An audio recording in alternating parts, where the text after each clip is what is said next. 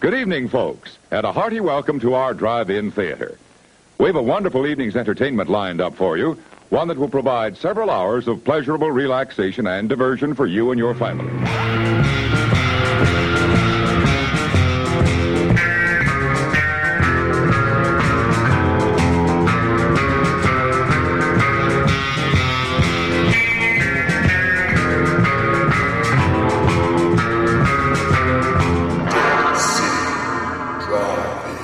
Under 17, not admitted without parent.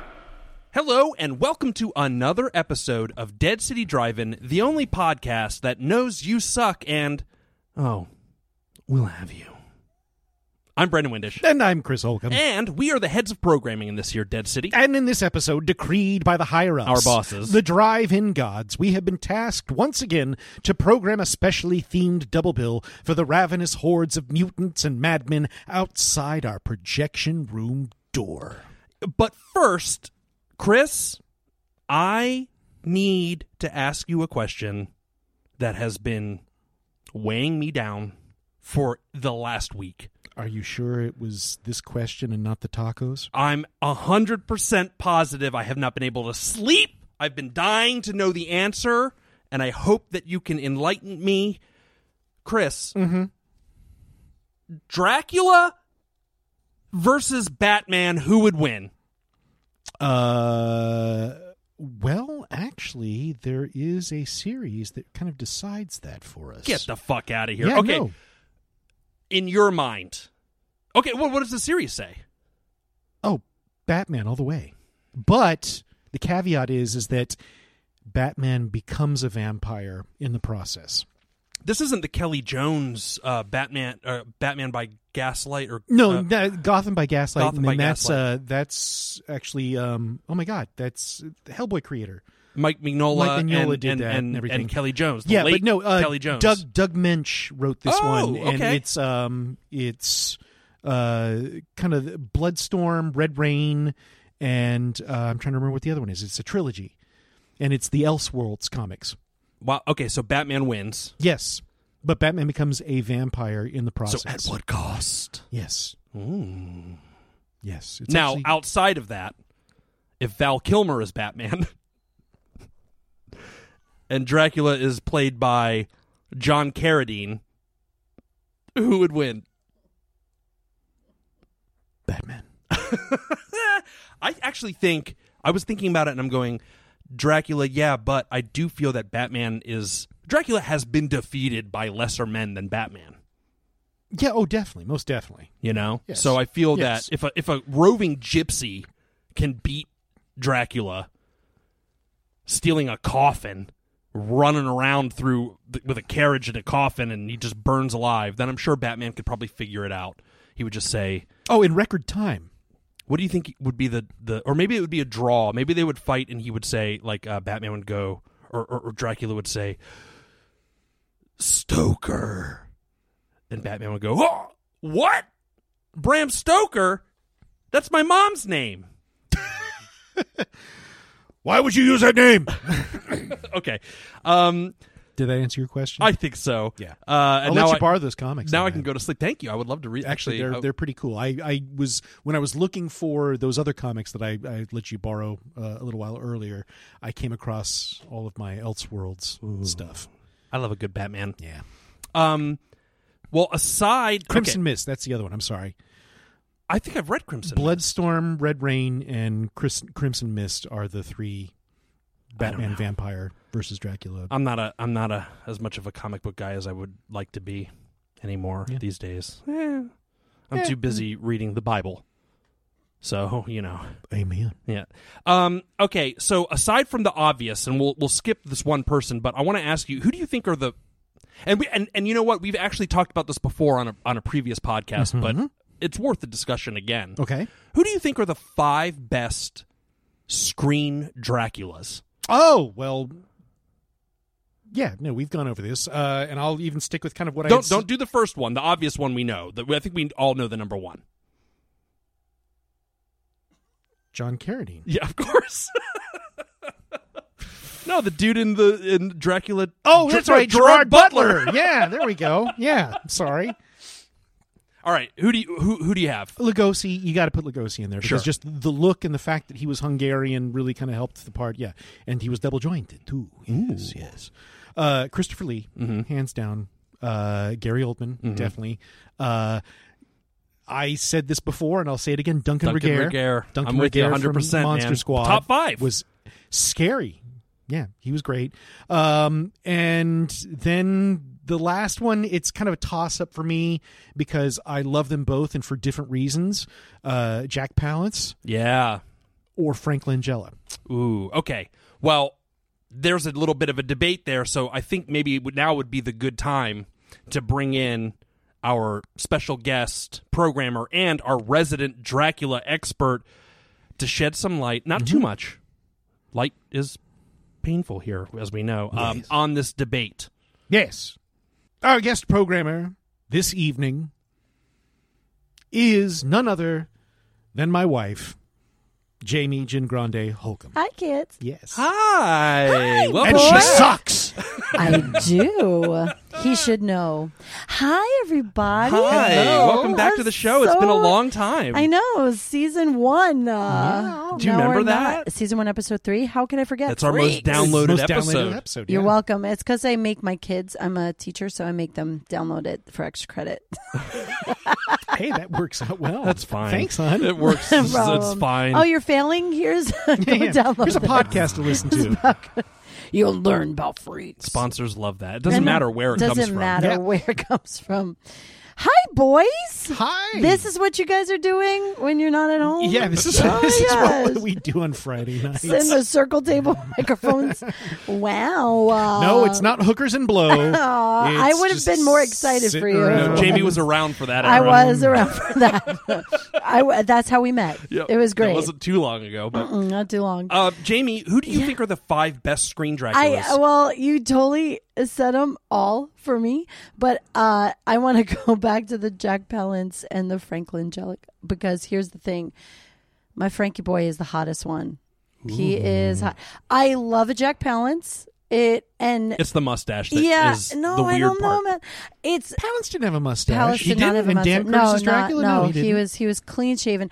All of the Who had a mustache? He was Frankensteins scary as fuck, though. Christopher Lee did. Oh, he did in one, didn't he? Yes. and Gary Oldman did as well. Yeah, he does He too. does. Not really a good one. Yeah, and actually, it was No. one of kind of the one-offs too. I don't think it was a Hammer film. It was like another Spanish production. Yeah. of Dracula. Like that Dracula Christopher Lee was 70.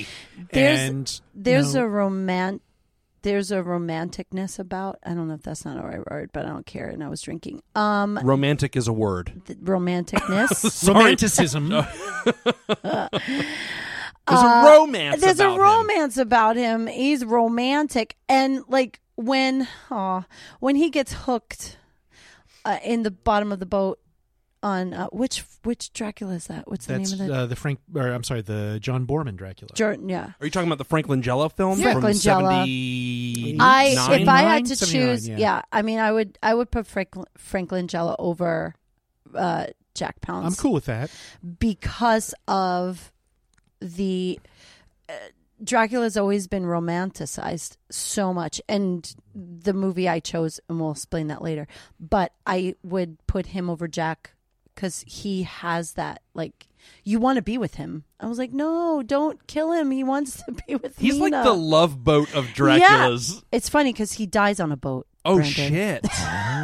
Oh, my He God. then he gets turns hooked into in a the kite. back. Yeah. And then like lift him up and he's like dying in the, it's so sad. Cause like, and then Mina's screaming for her lover. Like, no, it's so sad. That Frank Langella Dracula has Laser beams. Has one. Yes, it does. Yeah. Well, it has a great John Williams score. yeah. It's a pretty, it's pretty. It also has one of the scariest undeads I've ever seen.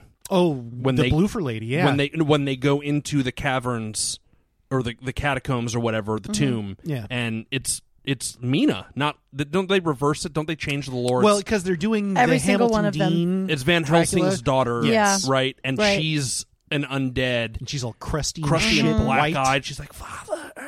Yeah. Why don't you love me? That is. one of the most unnerving scenes I've ever seen in a. It's a good one. a That's Dracula That's a movie. good Dracula movie. There's another. There's a couple of other really unnerving scenes in one of our choices tonight too. I can't wait to talk about. But before we even do that, Jamie, and you kind of touched on this about the romanticalness of Frank Langella. But what do you think it is? Romanticalness, I love it. That's Let's just see how many new words we could come up with tonight. Trapeziously, I want you to gesticulate that. What do you think is? What is it about Dracula that has made him such an enduring character for so long? Well, it's a great question, Brandon. I think we have seen so many different variations of this character, and I think the biggest thing that we come back is that it's a curse, right? There are scary ones. Yes, hands down, I think the scariest, nastiest, meanest one is from Monster Squad. Hands down. That is the scariest one. But most of these Draculas are romanticized in a way where it's like there's something luring about them. There's something that, I mean, they sexualize women a lot in all of the stories. And then, I mean, it even gets down to like Twilight, to a little bit. I mean, we've come from Nosferatu to Twilight, from all of that. And there is that, the unknown, the women are connected to it. Why do we, yes. Sparkles. Well, I say vampires don't sparkle. Fuck that shit. You but know, anyway, it's interesting because one of the earlier vampire stories, I guess, in fiction was Camilla.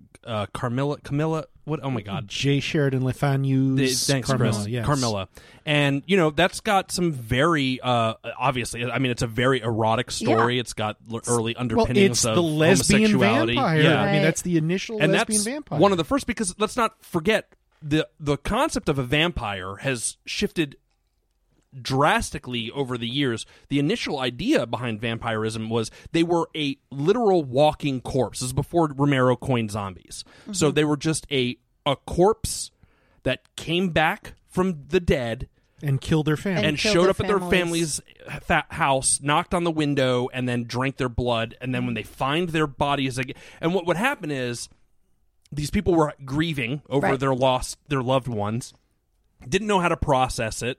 Mm-hmm. They would dig these bodies up because people were fucking even dumber than they are now. Right. They would dig the bodies up and they would go, oh my God, their belly is full of blood. Mm-hmm. They must have been drinking. Look at all that munge.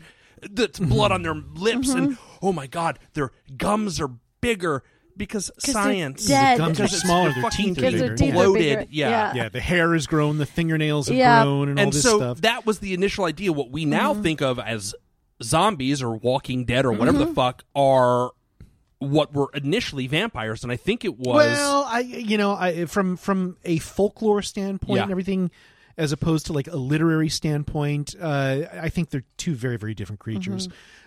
But but the literary depiction of them is what became because the true people public didn't consciousness. understand, what decomposition and what disease Yeah. was.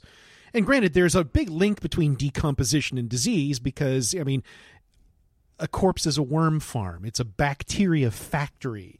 And granted, if you're going to be around something like that, you can get very, very sick from that. Yeah. And also, if somebody dies of some sort of virulent plague, guess what? It gets passed on to the people that are closest to them.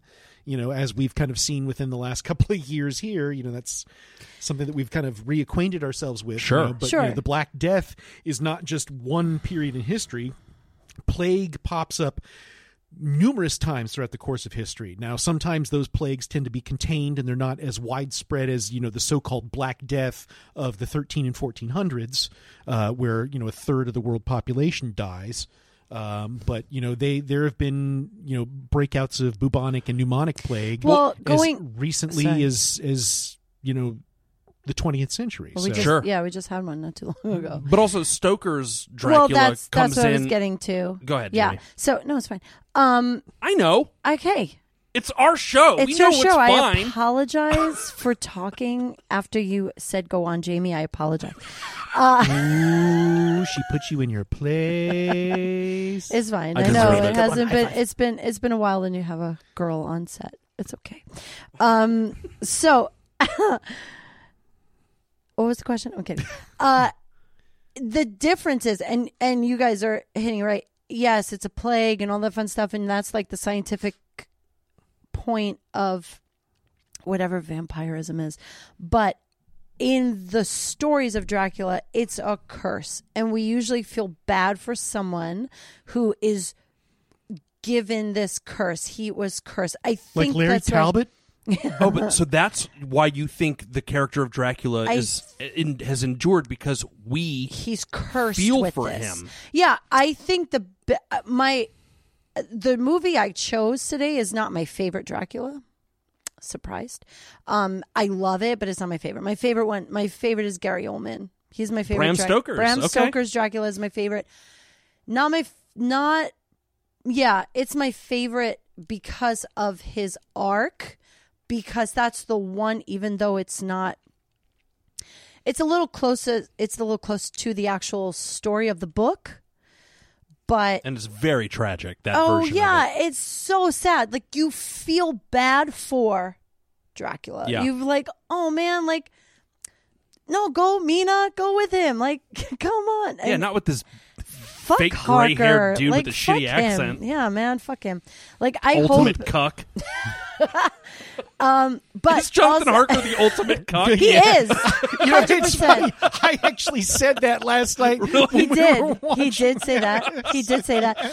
I think too, and the movie I chose, it is the one that he's not as, like, I hate to say dumb. He's not as oh, what's going on here? Like, he went in knowing what was happening. Who Harker? Harker. Yeah, so every Dracula, Harker's completely different. He's not even, he's some that he's not even in, some that so the story, Bram Stoker, you know, there are characters that we follow, that there's a certain formula in the novel, in the book, in the story, where then once it started to become made as movies and film, they've changed them because so many the times. epistolary nature of that book is not something that you can. Yeah. At least in what we think of now, or did at the time, I Mm-hmm. think you could probably do a pretty literal adaptation of the book Yeah. now with, like, Well, and they did And actually Gary a pretty Oldman's good job too. in Bram Stoker's Yeah, Bram Dracula Stoker's because Dracula. you know there's the typewriter that Mina's doing Yeah. her diary Yeah. entries, the diary of Jonathan Harker, he's putting Right. that stuff down. Dr. Seward is recording all his stuff. Yeah, and you see it also too, like the physical, like you see them writing it, and it's in the cinematography in that movie is like French oh yeah, Kiss. it's a wonderful. But it's work. but if you really want to understand why it's such a tragic character, I think that is the epitome. It comes from the story of the book. It really is like It's a pretty faithful he is adaptation. cursed with this. He's living with this. He finds his love. He's again. lonely. He is totally lonely, and he's just trying to, like, in the movie I chose, you see it. He's like, he has somebody, it's taken away. He has somebody else, it's taken away. Okay, I'll have somebody else, it's taken away. He's just trying to. He's just trying to have and that's a friend. what we can relate to. That's the thing about Bram Stoker's Dracula too, though, that there is one line, because a lot of the love story that takes place in Bram Stoker's Dracula is not It's really not really found real, yeah, in the book. Bram Stoker's book. That's actually something that really starts to become apparent in the Dan Curtis Jack Palance Dracula. This idea that Mina is a reincarnation of his love, of or Dracula's love. Now, there are certain elements that Francis Ford Coppola, and I'm trying to think, who's the screenwriter on that one? James Hart. Okay, yeah, James V. Hart. Yeah, that he Hart. that he incorporated into his screenplay. You know, there's a lot of things that they went back to the source material, and just like Bram Stoker was inspired by the actual life of Vlad Tepes. You know, they include That's some of that in Vlad there, the Impaler, and then for they those of us who are listening steal at all home. of Vlad Dracul. There's lots of things that they kind of took from that Dan Curtis Dracula as well, but there's a line in Bram Stoker's Dracula that does come directly from the book, and it's the thing that I think that makes it conceivable and believable that you could have this love story arc, which is, like I said, not originally in the book, but when the vampire vixens are basically trying to kind of have their way with Jonathan Harker. And Dracula kind of bursts in, which is another scene that, does kind of pop up in a lot of the different adaptations and everything of Dracula defending Harker from the vampire vixens because, he's mine. The vampire vixens say to him, well, you don't understand. You've been dead too long. You haven't loved. And he's like, oh, no, I too can love. So this notion that, this character can still love, even though he is supposed to be a, heartless, soulless blood-sucking demon from hell. Right. He still has the capacity to love. And it's just that little grain that's in Bram Stoker's novel that gets extrapolated upon in a lot of the film adaptations. And not just the adaptations of Dracula, in other adaptations too. Like even the Twilight stuff, like we're joking about it, but like the humanity, there's the humanity that of is it. Still the glimmer. It's Anne what's Rice, taken away. really harps on that quite a bit. Absolutely. Interview with the Vampire and all the 100%. Vampire Chronicles. She kind of plays on this loneliness nature, and that the only thing that makes the endless decades and centuries of existence tolerable is the interactions that they have and the love that they have for each other. Well, I mean, Lestat made Louis for himself to have a friend. I mean, it's like that. That's what so the whole thing is for. We're all pining for a connection with somebody, just like Dracula is, who has gone to the ends of the earth to try to find it. Right. And that's kind of an endearing and enduring, but also it's tragic. endearing it's quality. Tragic, right? Well, I mean, he has to make someone like him so that they would live forever like him. So it's kind of a toxic relationship. It's really sad because it's like, well, in order for me, because I'm living forever, and in order for me to love you forever, I'm gonna have to make you me. Yeah. So like, it works on multiple levels. Yeah. That's incredible. Knowing that, Jamie, what movie do you think our audience or an audience needs to see? What movie have you brought to the table? It is The Horror of Dracula. This is the story of Dracula, a creature who destroys all whom he touches. Dracula the terrifying, the feared, who sleeps in the tombs of the dead by day and arises at night to inflict his terror upon the innocent and the unsuspecting. You must help me. You must. You're my only hope. You must. I'll help you. I promise. How do you destroy a fiend who has so far proven himself indestructible? Those who come to end his reign of terror stay to become his victims. Castle Dracula is somewhere here in Klausenberg. Will you tell me how I get there? You ordered a meal, sir. As an innkeeper, it's my duty to serve you. When you've eaten, I ask you to go and leave us in peace. This is the doctor who dares to challenge the vampire Dracula. This is the anguished man who fears for the lives of his beloved, the girl who is his sister, and the one that is his wife. Dracula, the bedeviled master of all that is evil. The Horror of Dracula was made in 1958, starring the late, great, amazing... we got a little buddy for you here. Oh, yeah, thanks. I was pulling it up. Directed by Terrence Fisher, written by Jimmy Sangster, yeah. Peter Cushing, Michael Groff. Guff. Sorry. I never know how to say his name. I always want to say Go. I know. Some people say Gal, but Guys, Guff. Yeah. Yeah. All right. It's the guy from Batman. Alfred from Batman. From Batman. Oh my gosh! Hashtag full circle. In those like Elseworld Batman comics, Alfred actually makes out of like ash wood specialty balanced like wooden daggers that Batman stakes between, but they have a core of silver in them. You are not wrong. And of course, the amazing Christopher Lee, guys, as our Dracul. What is this movie about? I'll tell you. I don't think anybody knows what Dracula's about. It's about This guy who like has fangs and like bites people. I Jonathan, thought he tried to sell insurance to people. This one is actually a little different.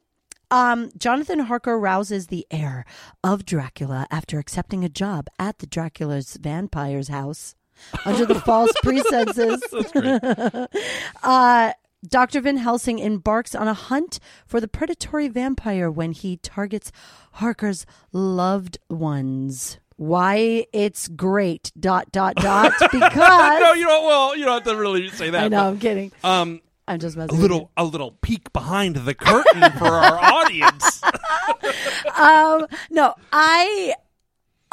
when you guys came to me and you're like, hey, choose a movie, I teach film, and I have been teaching, I teach film for a long time now, and I teach a little thing called form and content, right? So you have the form and the content. Form changes, content stays. So teaching film, you're like, okay, well, what's a content that is consistent? And that is the story of Dracula.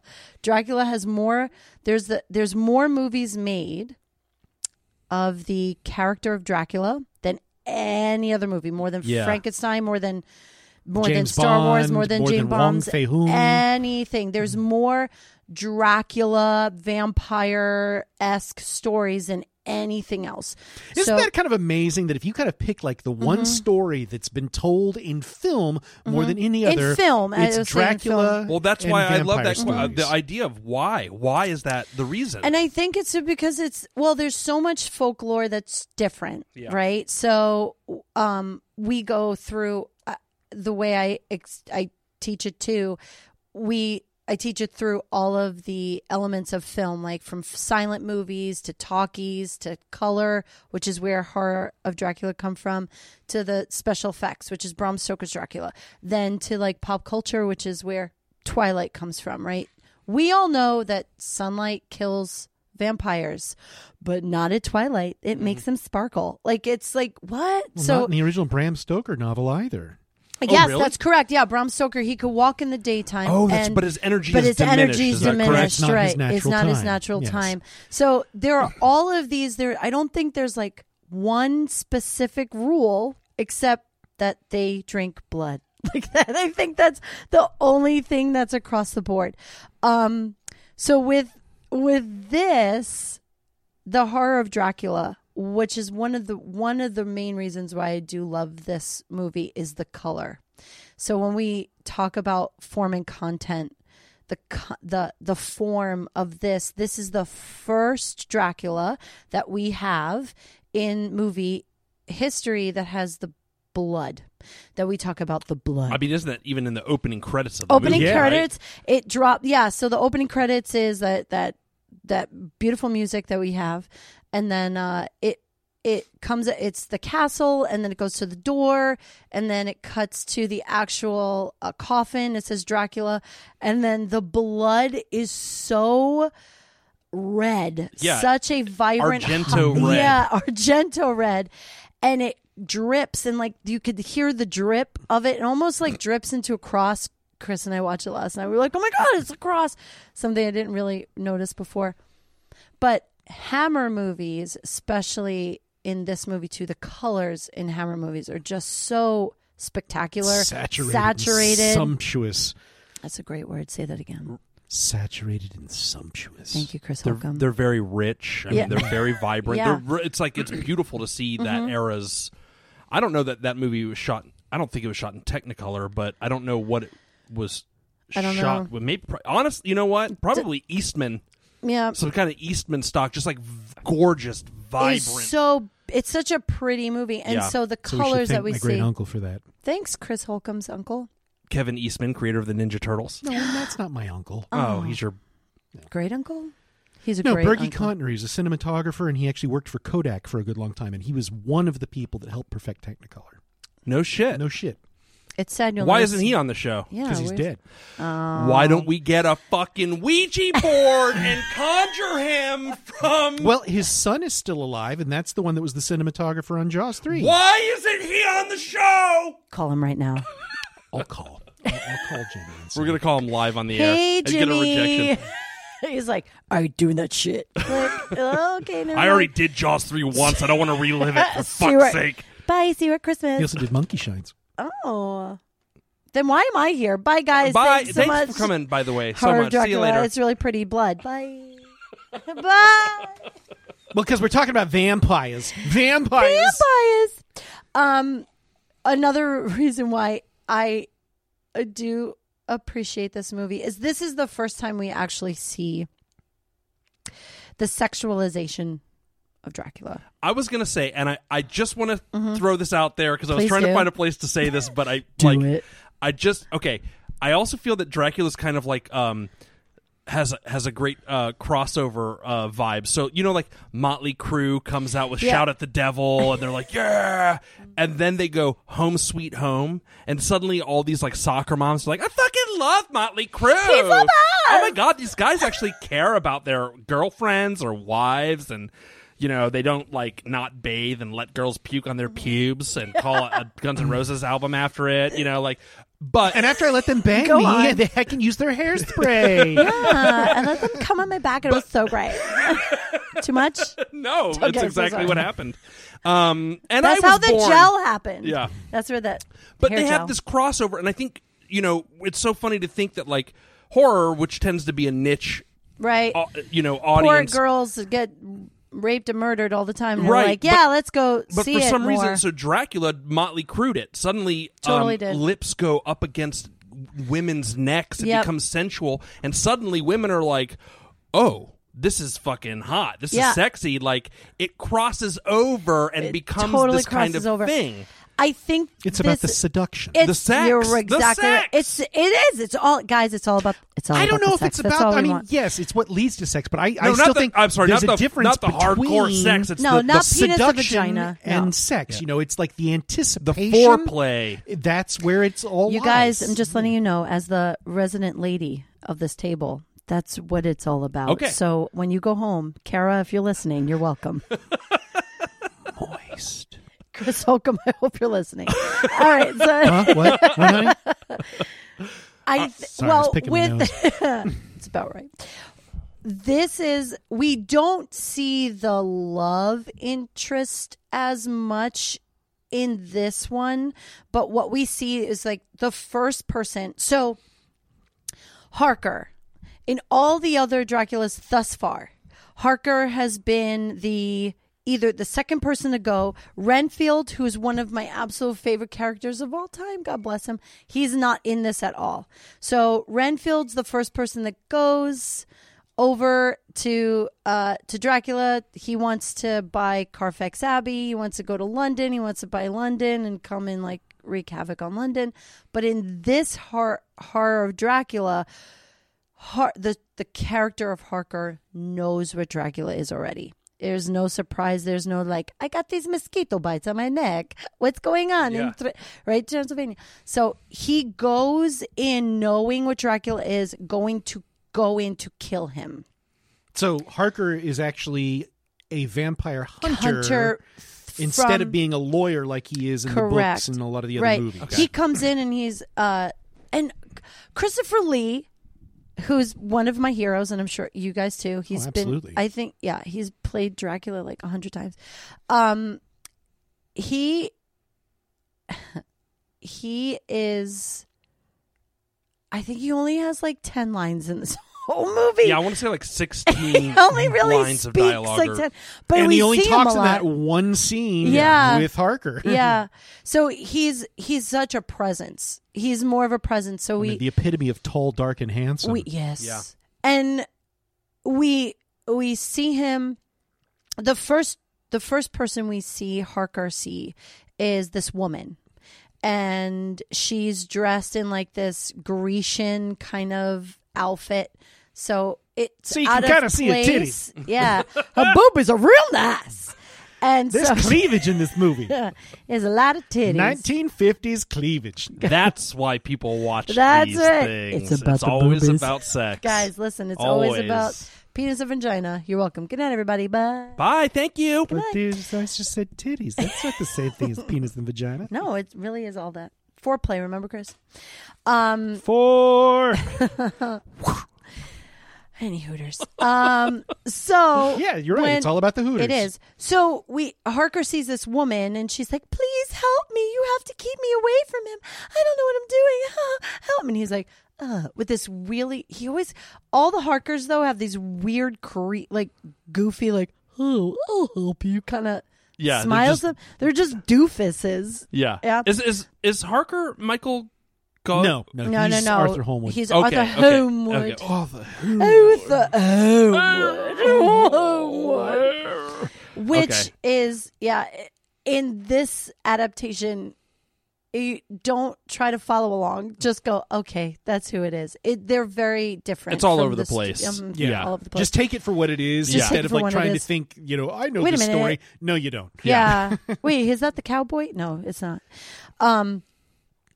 So, my choo-choo train of thought left the building. Where was I talking about? Well, he sees this Titties. woman. He's like and she's you. like, help me. I need your help. Yeah, she's help me. And he's like, oh, don't worry, I'll help you. And then and he's like, you got to get me out of here. And he's like, okay. And he knows what Dracula is. So he's kind of like, dude, don't worry, I got you. I'll help you. So she hugs him. And then we see the fangs come out of her. Oh, shit. And then when she goes to go and try to bite him, that's when and we cut to and we see Christopher Lee coming through that archway up the steps. So that's the first time we see him up there, and he chases her away, and she goes away, and he's like, sorry about that. And Harker's like, okay. Bitches be crazy. Sorry about that. Bitches be crazy. He's like, I know, am I right? And they dab each other, and then credits. And that's it. That's it.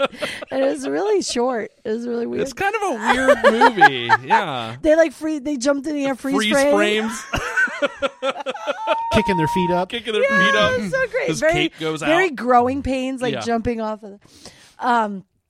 So any Hooters. So that's the first time we see Dracula, is that he's scaring off this woman who tried to bite this guy, and you're like, hey, yeah. So hey. And he's like, hey, sorry about that. They'll take you to your room. Now Harker knows who Dracula is, but he's playing it like Dracula doesn't know that I'm going to be your librarian. Right. Yeah. And Dracula doesn't know that he librarian. knows. Right. I don't know that you know that I know. One of those things. Got it. And then Harker sets up his room, and then he has his girlfriend, his fiance's picture, Lucy. And he's like, oh. And then Dracula sees the picture, and he's like, oh, may I? He's like, yeah, sure. And he's like, oh. And he's intrigued by Lucy. And he's like, who's this? This is my fiance, Lucy. Huh, very nice. And then that's it. So then, cut to, things happen. We see Harker writing in his diary and his voiceover telling the audience, I'm here to do what it. his plan is. Rid the world of this evil for once and for all. Correct. Now, and so he goes down to kill Dracula, but one of the biggest flubs, I think, in one of the cinematic history, is that he has the stake, he goes down and he sees Dracula in his coffin and the girl in his coffin. The girl's in his coffin too? No, they're both in the coffin. Man, damn, crush it. An undead puss. But they fell asleep, so they're just stuck like PVJ, stuck inside they of were each scissoring other. each other. They're just in the coffin. Doesn't No, really fit. Chris, they both have the same, the different coffins. But instead of just I going love to Lucy. instead of just going to go kill Dracula, Babaloo, he goes and kills a girl. Why doesn't he kill Dracula instead? I think he feels bad for the chick. Do you think? I think it's so. because he loves Dracula. I think he wants to. He wants to be gay. a Dracula. I mean, Harker does look kind of gay in this movie. Do you think Hella that gay. the homosexual subtext is present in this film? No? Okay. No, I don't. Just me then. I do a little bit in the Bram Stoker's.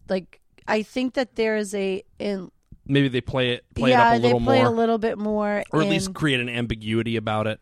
Oh yeah, absolutely. Has there ever been a gay Dracula? A gay Dracula? No. And I don't know.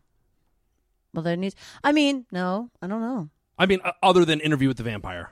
I was That's like, it's not really a Dracula. Lestat. But has there been? Chris, any thoughts on that? Do you think? In film, has there been a gay vampire? No, yes, yeah. there have been Yes. gay vampires, Like but what? not a gay What am I thinking Dracula. of? In Roman Polanski's Fearless Vampire Killers. Yeah, the son of Count Krolak, Ferdy Main's character. Yeah. his son is most definitely gay. What about Yeah, but- Transylmania? That's a movie. That's like an indie movie from a few years ago. I don't think I Yeah, but is it a but see, like No, here's but Dracula here's the thing. specifically. Like Well, here, the specifically context Dracula. of a man feeding on another man. Yeah. Whether we overtly want to explore that, subvertly, the subtext is there. Okay. The Sure. idea of a man feeding on another man is going to create that gay subtext, whether we accept it or not. And even in like Victorian times, which that's where Bram Stoker's stuff came from. I think it's there that it's going to enter into the mind of the reader, or as it gets translated into film, I think it's going to exist in the mind of the viewer. Okay, at so that it's point. like 100%. Well, I bring think, it in, you get it out. I think Right? Like yeah. if you're Put it bringing in, that get in, it you're out. going to be able to get that out of the story. I think so too. I mean, he once Harker, at least in Horror of Dracula and most of them, once Harker kills that concubine, I guess if you want to call her, and she and she dies and she becomes old, and he's like, oh my God. Well, he kills her. It wakes Dracula up. He's like, fucking bitch, you killed my bitch. I'm going to make you my bitch now. And so that's what he does. That's what he says, but they cut it out So of the movie. Dracula's really about making bitches. Yeah, but he does. And just like you said, there is something sensual about getting bit on the neck. Yeah. And even man to man. Doesn't matter. It's still that getting bit. Like, I mean, you could bite him anywhere and suck his blood, done, but why the neck? Yeah, right. So there's something very, when you're making out with someone, you're like, get him on the neck. Hickeys. Where are hickeys, boys and girls? Usually on the neck. On the inside of my thigh. That's where I leave them so no one could find them. Okay. But that's the difference. Sorry, guys. But in between the toes. That's where I put my heroin. Oh, those are just track marks. That's just track Okay. marks, guys. I had a We different learn love a life. lot. We learn a lot here at Dead City Drive-In. But Why do you think the end of it's purple? Jeez. Oh, that's why. Gross. But he does. He goes for Harker, and then when Van Helsing comes, and who's When Van Helsing comes. Our beautiful, wonderful, terrific Van Helsing. Who's that? Peter Cushing. Peter Cushing. Everybody loves a good Cushing Peter for a Cushing. Pushing. Mm-hmm. More Cushing for the pushing. I just said that, Chris. Is that what you just said? I just said that. Before we get, I just want to ask too: is this the first Dracula movie where Dracula has fangs? That's a great. That we see. Yeah. Yes. Bella doesn't have fangs. Bella does not have doesn't fangs.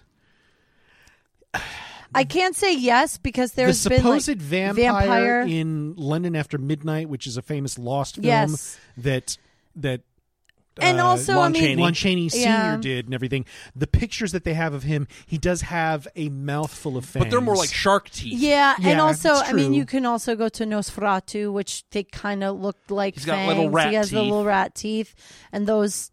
I guess, okay. But I think the iconic. That's one of the reasons Canines. why I chose this film was because it had a lot of the first. It had the first that. And if I make that sound, you know what I'm talking about. That face, that. Oh, you're hangs talking out. about the That- scene from the movie. Christopher Lee comes in to defend defends Harker from the Vixen. Vixen. There's a huge hiss, and he's got Yep. those bloodshot contacts. eyes, and the fangs are out, and it's scary. It's actually Well, one because of the. you go from like the very, very sexualized scene where she's nuzzling up Right. against Harker's neck, and then all of a sudden sudden, you get this what the? like Yeah. stark close up of Christopher Lee's face with the blood all over his mouth. And he's huge too. I mean, Christopher Lee is how tall was he? He was like he was 6'12". a monster. He was 110 feet tall. He was so Light big. coming out of his eyes and his mouth. Yeah, he was huge. And so this image of this huge one, Christopher Lee, tall, huge guy, and that iconic Because he's sound. handsome and dapper Yes, earlier. Now yes. all of a sudden he's this feral thing. Yes. Not a human. And blood. It's the first time we see Red blood blood on his face. And he hasn't eaten. It's just he's covered in It's just blood. coming out of him? His eyes are bloodshot. Yeah. Yeah, and so when he runs after Harker, you're like, oh shit. He's gonna, like, it's that oh shit moment. But he Well, then takes the girl. manhandles her. He takes the girl. Yeah, and this is the first time we see that. We see him being brutal to the woman. We see him being a complete bully to these people because Bella was more of a hypnotist and did it with you have to be Hungarian, right? And double jointed. We never really see the physicality of the brutalness of Dracula. This is it. This is the first time. This is the first time. We see him as not a man, but a thing. A monster. Yeah, a monster. Mm-hmm. He's a monster. And and even when he comes to Lucy, when he comes to seduce Lucy, and when he seduces Mina as well, there's a Stribling, Melissa Stribling. Yeah, that's right. She plays Mina. She has this great scene. It's this great close-up of, and she does it so well. It's I'm so scared, but I'm so attracted, and I don't know why. Of all of those, no, I don't, I can't, but, But I must. Yeah, but I must, Yes. but I can't. Please stop this. I can't. And there is, because course he you know that look. hypnotized. Huh? It's how you were the first night together. That's how you mesmerized your wife. That is correct. I love you. You're pretty. Yeah. I thought it was the 2-drink minimum. Minimum, guys, minimum. They But met yeah, at Side Splitters. thanks, Side Splitters. Our new sponsor. How long have we been together now? Thanks, Side Splitters. 10 years? Sure, that's Longer that's than all right. Side Splitters. Yeah, thanks. So there is a lot of firsts in this movie, and I think that this is where we see, and it's named perfectly, the horror of Dracula. It's the scariness of him. It's not just the weird guy with a lot of money, the Count, right? Sure. It's not just he's being, in Bela Lugosi's, he's invited into the house. Yeah, aristocracy. He's an aristocrat. Yeah, he's an aristocrat. And that's when Van Helsing in there does his little mirror trick. The mirror thing, and he does the little tricks. But he's invited into the house, which again is vampire folklore. You have to be invited in. Sure. There's so much folklore that give and take, ebb and flows depending on what you see. But with maybe this even one, in the Hammer films. 100%. Oh, absolutely. Dracula yeah. dies 12 times. There's 12 Draculas. It's is it the same Dracula? A million ways to kill Dracula Yeah. in these movies. All of a sudden, you just have a little vampire bat come in, take a bloody Yeah. shit all over his Well- ashes, and it reconstitutes into Christopher Lee. And it's like, damn, that he looks is good. actually That's one of the magic. Dracula movies. There's no, at least in this one, there's no animals. He doesn't change into anything. Yeah, in I this guess one. they got rid of all the bats and all the. There's all no the bats. fantasy They have it in the shit. budget. Yeah. Honestly, It's just- I think that was probably a production I decision. guarantee it was. Yeah, But there were certain other things that they did sort of include that I thought was a little bit interesting from a story standpoint, because they go through and say well, that's a common misconception, Yeah. but actually no, it's not. I mean, Van Helsing Van says Helsing when this. he's talking to himself on the he's recording himself. and by Van Helsing, we're talking about Peter Cushing. Peter Cushing, He's Peter the best. motherfucking Cushing. who He's the best. we should talk about him Oh yeah, a little bit. Let's chat real quick because we don't have much time. Pete- but Pete, Yeah, but- it's the end of the world. Pete Cushing. Peter This Cushing. is the This start is of his first. Renaissance? This is his first. Not Renaissance. No, this is his first Van Helsing. So Hammer first. He had already played Dr. Frankenstein. Yep. That's right. Curse Yeah. of Frankenstein, which this wasn't Peter Cushing's first Hammer film no. either. He had already made The Abominable Snowman prior to this. But I love he Cushing's did play... cheekbones. Yeah, those cheekbones, man. Yeah. Absolutely. So great. Yeah. He His has like one of the most bone structure is so interesting great. profiles in all of So good. cinematic. Like, I was you know thinking who about he it is. the other night when I was watching him, and I was just kind of like, God, he's so would you interesting. imagine touching him? I just want like to touch touching his his face. Like, wouldn't she be like kind of weirded out? He seems like he's probably a slight man, like Yeah. small. well, and compared to compact. Christopher Lee, everybody is. Too. Yeah, yeah. I How feel like many? They did 22 movies together. that's wild. Peter Cushing And and, they were Chris Lee, besties. and they were besties. Yeah, they Oh, did you know they 22 saw some movies. shit. Oh, absolutely. Oh, but I mean, they were best friends. So they were like, I'm and not doing this gentlemen. movie I mean, without that him. should Yeah, also yeah. be kind of said Yeah. that they were gentlemen. They weren't Peter O'Toole, Richard Harrising it. Yeah. At least No. that we know. Oh, I hope they were. Just They were- a little they were bit. dirtier than They're- those two. A little bit. But Peter Cushing comes in as Van Helsing, and he has this aura about him that you can't not trust him. And Yeah. even though that Arthur Homewood, which is Michael Groff. Guff. Guff. Guff. See, There's no son R in of- there. No, I want to put an R. Michael Guff. You just want to say Groff. Josh Groff. I do, Josh Groff. Yeah. Our new sponsor. Thanks, Josh. He's like, hey guys. He comes in and he's like, no one really trusts him because he is a doctor, but he's not. He's an outsider. He is an outsider. He sent Harker out on this journey, and Harker knew what was going to happen, like what could happen. So I feel like he's like, oh damn, that guy died on my watch. I gotta go fix this. And how, at least in this story, it's told that Van Helsing doesn't come up. I mean, we don't see Peter Cushing until It's like 20 minutes, Yeah, 30 like minutes 30 in. minutes. Yeah, because we have to see Harker's story first, and then Harker turns into a vampire, gets taken because he kills Dracula's only friend, Yeah. the girl. So now you would be my friend, Yeah. and so he becomes a friend. Yeah, but he was already bit too because the girl did bite him. Yes. And he knew, he's like, oh, He's fuck, like, I've "Aw, been man." bit. And he's like, I know what happens next. So before I turn, I've got to go and kill her and Dracula. But Too No, you late. don't. And Dracula's Fuck that like to shit Harker, up. he's like, have you ever heard of docking? Yeah, And Harker's like, yeah, I love docking. that's my fave. Are you kidding me? Breaking the chains that bind you. Do and it. Christopher Lee's like, yeah, that's what I meant. That's what I meant. That's what I'm doing. Come into my coffin. Come lay with me all in my over it. dirt. Come all over it. But that's how he keeps it moist. That's how he keeps it moist. like a Duncan Hines cake. So gross. Yeah, I mean, I love Peter Cushing as Van Helsing because Chris and I were talking about this last night, laying in bed talking about Dracula. Because that's what we do. We have a great relationship.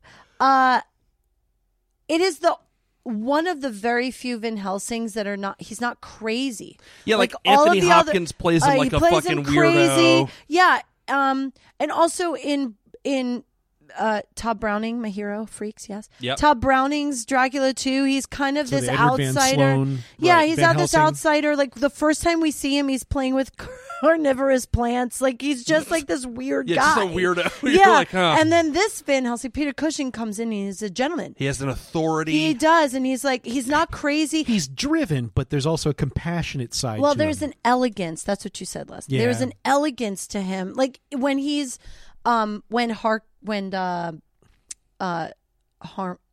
his face? Homewood? Thank you. Homewood. When Homewood is like, oh shit, okay, Mina got bit. I got it. Whatever you got to do to help me to fix that. He does the blood transfusion, and even in that moment, it's like it's almost like a ballet. Like the way he pulls the needle out. It's so Yeah, it's props elegant. Cushing at his best. Yeah, apparently, Chris told me Yeah, this. Peter Cushing was known by most of the props. production staff in Hammer Films as props Cushing. you because watch he would any- always upstage all the other actors by having some sort of hand prop to Something. play with. Yeah, he's One of my he's favorite never things- he's never quiet with his hands. One of my favorite things to watch in film and television are now there are actors who, like Peter Cushing, are they handle their props. It's Right. an extension of them. They do their thing. Then there are actors who are good actors, but they are just like fumble-handed dipshits.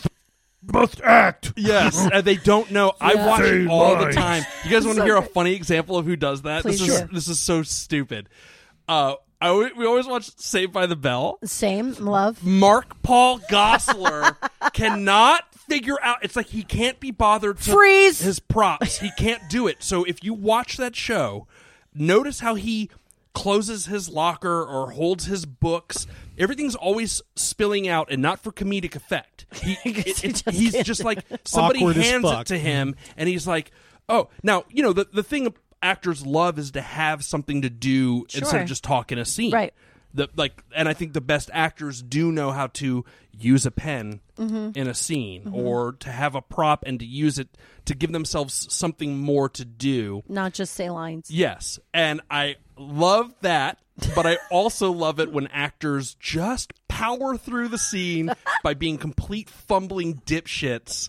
It's one of my favorite things to watch. so great. For. Look It's so for great. it in movies. Anybody who's listening, look for it, and Yep. you will start to see the difference between a dude who can hit his mark and carry a stack of books, and look like a fucking gorilla, like King Kong's dipshit brother, falling through a bunch of bricks. Well, actually, that's Conga, which Michael Guff was in that movie too. So You can see Conga, or you can see this beautiful fluid motion of King Kong. Anyway, Peter Cushing is definitely one of those guys who. Oh, everything he does. Christopher He's Lee so- as well. Yes, and and even his Dracula too. It's that there's a grace about both and for of them. such a large man to be as graceful as he is too. I mean, that's another. I mean, even in the violence when he's manhandling. Yeah, when he's manhandling the girl in the beginning, it's like this 1-2 1-2, and it's still like you're like, no, don't hurt her, but also it looks like you're just going to sweep her up. Well, there's at the end when he takes Mina away and he's carrying Mina. There is this. Like I want him to hold me like that. Yeah, it's like a the- fluid. Yeah, there's scoop this fluid that- scoopness yeah. about it. But he's also like 100 feet tall, and she's not. So I think there's like, you're a little baby in my hands because I'm so big. Well, let me ask you, Jamie. Do you think that this movie, and not that this matters, this really doesn't matter in the way the show works, but like, how do you think this would play for a modern audience? Well, She can tell I you do exactly. it. Yeah. So when I teach, like I said before, I teach film, and I teach this is I teach Nosferatu for our silent era. Then we go to talkies, which I teach with Universal's Dracula, which is the first Universal movie with sound, right? So when we talk about talkies, we talk about that one. Then we go to talk about, hey, color happened in film. Horror of Dracula is the first time we see blood. So I show this when we talk about form and content. So the forms are different, content is Dracula. Okay, so you have a boner for Dracula. I didn't think I did, because I'm all like, if I had to choose werewolf or vampire, I'm all for werewolf 100%. But because there's so much Dracula to be seen and study, it was easier to do from content. So when I with this one, my students watch it, and this is their and then we watch Bram Stoker, Keanu Reeves, Gary Oldman's Dracula for special effects. So that's kind of like the 4 we watch. But with this one, they like it the least, which I think is funny. Their favorite one, and I take this poll every year, is Nosferatu. I know. I don't know why. It's their favorite one, and I think it's because to them it's the creepiest one. But this one is it's this one, Gary Oldman. I'm sorry, it's usually Nosferatu, Gary Oldman, Universal, and then this one, or this one Universal. So both of them. Okay, Hammer Dracula plays almost dead last. It depends. Like both of this and Universal usually. It's in the bottom half. It's in the bottom half, and I think it's because the way the story is told, and we talked about this, it doesn't clip. It's a little slow. Yeah. So it doesn't clip along. Like, it's like, okay, we got it. Okay, Well, and at this let's point, go. too, they've already seen 2 versions of Dracula. Right. And there's some pretty significant departures in this story than what you get. I mean, Right. there are much And they more pick up on similarity it. between Nosferatu and Bela Lugosi. Right. And then when you start to move into this one, Jimmy Sangster's script is very, very different because The story Bela is different. Lugosi's Dracula is an adaptation of the Hamilton Dean, Right. John Balderson script, which was Script, the one that they did on Broadway that made Lugosi famous. Right. And it is more theatrical, right? Yeah. The Bela Lugosi is very theatrical. But this Hammer is It is so cinematic. theatrical. It's so cinematic. 100 It's cinematic. Yeah. the gorgeous colors, like we said, And the so costume that's design. that's usually what they like. They respond to that. It's eye candy. Yeah. So they're like, we love, the colors are so good. Cinematography is really cool. The locations are cool. Like, it's in color. So it's something pretty to look at. They like the blood. They usually laugh. They're like, dude, that blood is so fake. I'm like, I know, but we never saw blood. Spoiler, it's always fake. It's never real except that one movie, and we're not allowed to see that anymore. But I tell them, like, this is the first time we were able to physically see that blood, so they made it saturated. So modern, like, at least high school students, they appreciate it for what it is. Well, that's nice to hear. Yeah, they do. And I teach, like, not film kids. I teach, this is a fine arts credit, so I'm going to sit in easy A. But then by the end of the class, they're like, actually, Gary Oldman's portrayal as Dracula. I was like, whatever, dork. Look at you saying portrayal. You're a fucking film scholar now. I really like when Sirius Black turned into, like, the hot vampire. It's crazy. So when this movie came out, it played like gangbusters. I mean, and to that audience that you're Right. talking about, I mean, really, I think teenage boys, pre-teenage boys especially, responded well, probably having to do with the heaving bosoms and Yeah, there was a lot. There was bodice boobies and and blood. this and blood. And it was shocking. You hear people from that era like Joe Dante talk about this movie, and it's a life-changing film for them. Yeah. Well, Dracula's scary in this one. He is. He's not scary. This Maybe is the for the first first time. we're like, holy shit. Like, he could kill me. Yeah. Like, I think before he just memorizes. He memorizes the lines. He mesmerizes women. So there is a little bit of that in all the other ones. We see Dracula's wives for a hot minute in the Universal ones. And Bela Lugosi's down in the cave for a hot minute. But we really don't see the power of what he has on women, like Lucy in the bed, which is Harker's fiance. He kills her. I mean, Harker is dead at this point. So he's like, hey, Harker's dead. I need a new person. I'm going to go get Lucy. And he goes to Lucy every night, sucks on her, and makes her his. Yeah. And then there's that whole thing where we didn't even get into it, but this is also the first time we see the whole child eating.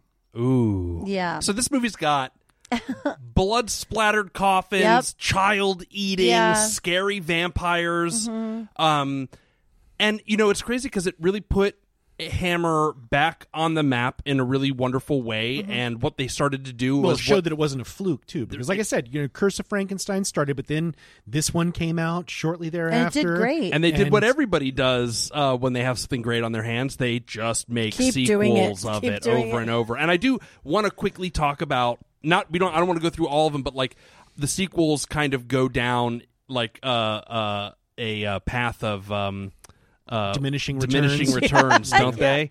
Although I have kind of a soft spot for some of the later ones, but I think there's some that I've not ever seen. Like I've never seen Brides of Dracula, which is the second one. And Dracula's not in it. Right? There's Yeah. no Chris Lee, right? No Christopher Lee. It's actually a Baron Meinster is the I've villain never in seen one. that movie. I have it if you want to watch Do it. you? Yeah.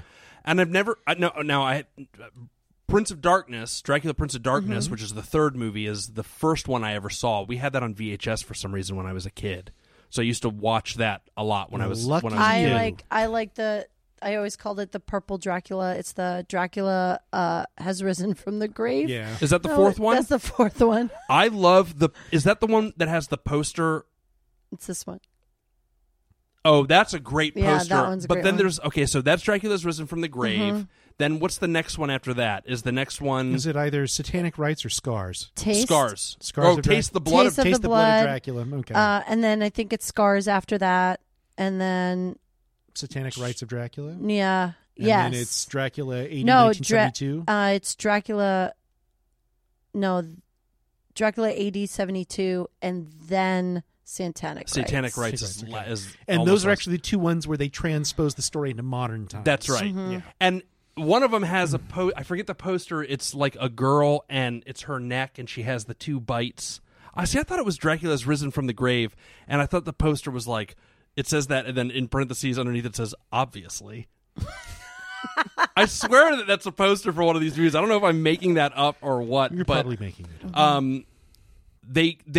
They start to go a little they get downhill. a little crazy, a little punchy. But this one is more of a trailblazer than I think probably people give it credit for. Yeah. It may be a little leaden in its presentation. Yeah, but it's the a little, horror hits, right? It's a little, yeah. I mean, I guess it wasn't slow for that time, but now that Sure. we're such in like, come on, bring it on, hurry up. And I see that especially with my students too. It's like, oh, this one drags. But I always say, what's the best things? What's the worst things? If you hate this movie, tell me why. Yeah. If you love this movie, tell me why. But the biggest thing is like it drags, and there are moments of it, but that's just how movies were made back then. Sure. It was just people sat there and they liked to watch someone walking into a parlor and sit down. Well, there's Yeah. still a novelty to film. Right. Yeah, And and so especially ubiquitous in now. And color. let's not forget, it was color. it's in color, guys. and we're talking about a huge screen, Yes, right? Like not our Everything- tiny little yes. TVs. So everything, phones. and Yeah. and that's what I tried to express to him. Like, guys, we just remember this is the first time we see color. Everybody's looking at the parlor scene when he's like, Van Helsing comes to talk about like Harker's will. There's no reason for that scene except for the color and looking the at aspect. that fucking like maroon Yeah, velour blazer. Oh my God, that he's wearing. Peter Cushing is wearing like that fucking Oh my costume. gosh. I'm like, It's so I want to beautiful. reach out and touch it. Yeah. And the character of Mina is like cross stitching this beautiful like tapestry, and the color and Hammer. No one does color better than this. I mean, I love A Wizard of Oz, and when Dorothy opens it up, oh my gosh, yes. But still, nothing is better than movies like that. They're so saturated, and it like it rapes your eyes with color. You're welcome. Yeah, sure. But you like it. Well, it's No, you never like. I'll you say never that like this. So Hammer continued that tradition of sumptuous visual Yeah. eye candy. Eye candy. But again, maybe they started to struggle, I think, with their target audience. They Yeah, I started to agree. lose a little bit of touch. Yep. Now, granted, these movies went on from what year is this movie? 1958 58? all the way into the 70s. Right. So there's a huge generational change happening in not just Europe or England, but also in America. And things started to shift, and a counterculture starts to become created. Right. And these old white dudes are starting to Yeah. struggle to figure out how to make their old vampire man right. scary again. Right. Yeah. And to a lot of people's credit, now, while all these movies have a love factor, there are people who love these Hammer Dracula movies. You can see how they start to get a little stuffy, Well, they get a little crazy too. little and stale. Yeah, and so they that's had to a do great some word. crazy shit to Yes. try to get themselves paid Crazy attention to shit. again. And that is where my choice comes in. All right. Jamie, if the movie that you picked is the epitome of class Sure. in the realm of gothic vampire horror, For Hammer. the film that I've picked as the perfect double feature for yours is the trashiest, stupidest thing that you could imagine, whilst still being a part of the Hammer Films repertoire. Oeuvre. My film is The Legend of the Seven Golden Vampires.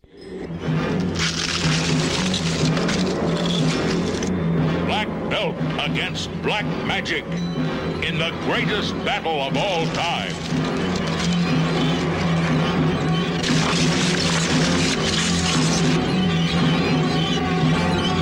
As the seven brothers and their one sister meet Dracula.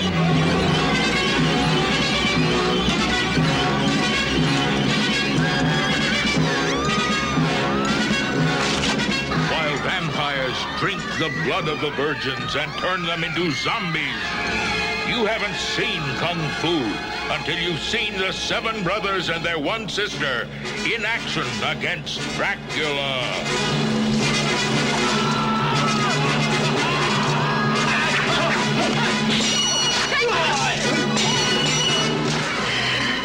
King! You must destroy her! Die, Dracula, die! See the 10,000-year-old monster disintegrate before your eyes as the seven brothers and their one sister meet Dracula. Okay, so 1974, the director of this film is the late, great Roy Ward Baker and Shang-Chi, secret director. Written by Don Houghton, but starring our favorite buddy, Peter Cushing. Peter Cushing! More Cushing. David Chang, Julie Eage. How do you say that, Chris? How do you pronounce E-G-E? Well, that's the thing. I've heard people where they were saying Ege, but it's Ege. Ege, okay. Which she's Norwegian. She looked it. She delivered her lines like it. Crazy Swedes. And I said that the other show, I got a laugh from Chris, and I was surprised. So I did it today. I got a laugh from Chris. I was surprised.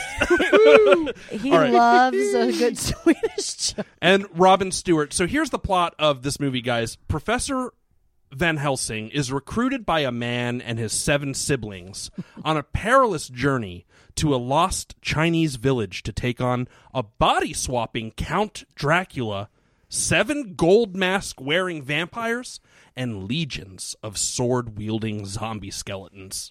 What's not to love? Everything. What? You guys, Legend of the 7 Golden Vampires is Hammer Films and the Shaw Brothers team up to bring you the first martial arts horror spectacular. It is so... It's Kung Fu It's Vampires. Kung Fu Vampires. Now, admittedly, this is a little outside my wheelhouse. I always defer to my god of Kung Fu, Chris Holcomb, who is so much more well-versed in this genre of film, of chopsaki film, than I will ever be. Chopsaki. But I couldn't think in my mind of what would be the weirdest or weirder contrast between films. And this is the one for me that made the most sense. But I want to talk quickly. We were talking about Hammer. At the time that this movie came out in 1974, Hammer was struggling. Yeah. I mean, literally on their last legs. They were. All of these movies that they were making, all these stuffy sets and these old clothes, it just wasn't working for this audience anymore. So what they tried to do was they tried to modernize a little bit for their movies. So you have... Because, everything was gothic horror. That's really what Hammer Films is known for, is gothic horror. And, they tried to kind of majorly step out of that. And so they did it because these satanic panic films were kind of popping at the time. So you had Rosemary's Baby. You had The Wicker Man that were doing great business in England. And so these guys tried to do this. They did the Satan and shit for a little bit, but it didn't work. Right. It just didn't work. And we all know those last 2 Dracula movies. They're so good. Chris, it's like, you know what? Oh my God. You said it earlier. A vampire bat pisses blood on Dracula's ashes and reconstitutes Dracula. And you know what, dude? For years, I've been wondering why they did this. In Nightmare on Elm Street 4, The Dream Master, Freddy Krueger when the dog comes running reborn by a hellhound pissing on his skeleton. Pissing fire. And it brings Freddy to life. I can't help but think now that is a fucking Hammer homage that Rennie Harlan did Quite possibly. I'm Yeah, going to text probably. Rennie tonight and ask Yeah, him. be like, Rennie, what the fuck were you thinking, man? I'll tell you what I was thinking. What I was thinking was. All right. So they tried to modernize. It didn't work. So they had this outrageous and insane idea. You don't even need to watch the whole movie. You just need to watch the last 10 minutes. Well, okay, fair enough, Jamie. Also, fuck you. But here's what I'll say: somebody at Hammer had an insane decision to team up with the Shaw Brothers. Yeah. Okay, who were Hong Kong cinema's purveyors of fucking badass kicks and shit. Movies. It's a lot of kicks and shit. I mean, the movie's got great kicks and shit. Well, but what ended up happening, of course, was Shaw Brothers were like, yeah, this sounds great. Let's do Dracula's. But the production was a nightmare. It was shot in Hong Kong. There was a huge language barrier. There were technical difficulties. The movie went over budget. And the Shaw Brothers, who agreed to co-finance this movie, they were unsatisfied. So they hired Shang Chi, to come in and direct the fight scenes. And this dude directed over 100 movies. And Chris, he is... maybe you'll be proud of me here. I know some of them. Sweet. Go All right, ahead. cool. What do we got? Go ahead, Here's Brandon. just a few. He did something like 5 movies a year. Yeah. This motherfucker. They were just churning them out, man. Shaw Brothers was a fucking factory. But I mean, Shang-Chi himself did 5 movies a year. How was that? Who was that? Shang-Chi. Say it again. Shang-Chi. Thank you. Shang-Chi? He's Irish. Shang-Chi happening. is Irish. Shang-Chi. I don't know what's happening. was, I don't know was what's an happening Irish with was my- an Irish Chinese film director. You're Scotch Korean. You remember that the Starburst commercial? Oh, is from that like Starburst? 20 years ago? I thought you were quoting Fletch. You're Scotch. You're Scotch Korean. All right, so he made some of these movies: 5 Deadly Venoms, Yep. Kid with the Golden Arm, Yes. I know that Crippled one. Avengers, One arm boxer. One Arm Boxer, 5 actually- Elements Ninjas. Yep. These are movies that I have seen, Chris, that Yes. I think are wonderful Yes, kung fu, absolutely. chop-socky, kick-em-ups, fuck-em-ups. But the movie Legend of the 7 Golden Vampires Are in America, The Seven Brothers Meet Dracula. yes, was a bomb. Really? Because it's so good. There were plans for a sequel. The sequel was canceled. Something Kali Vampire or like Devil Yeah, it was going to Bride. film it in India. Canceled. The world's loss. Look, I get it. Like most Hammer films, Jamie, it's stuffy. It's stuffy. It's leaden, but it delivers in ways. Oh, it's so. I mean, you can't not. It's like a car accident. You can't look away. And you are right. The last 10 minutes of the movie goes from 0 to 100 real fast. It's like, what is and happening? I don't want to spoil too much about it. There's Because vampires that's the part and kung that is fu. like, oh, I'm glad I've been Paying attention. I'm glad I've been paying attention. Look, guys, here's what it does. So the surprisingly, now it's easy. Okay, it's easy to say that this movie's fucking stupid. It is, but it's also unfair in a way because, guys, that surprisingly, the Hammer Films and Shaw Brothers aesthetic is fucking on point. It works so well. Those gothic, gorgeous, like colorful sets. Yep.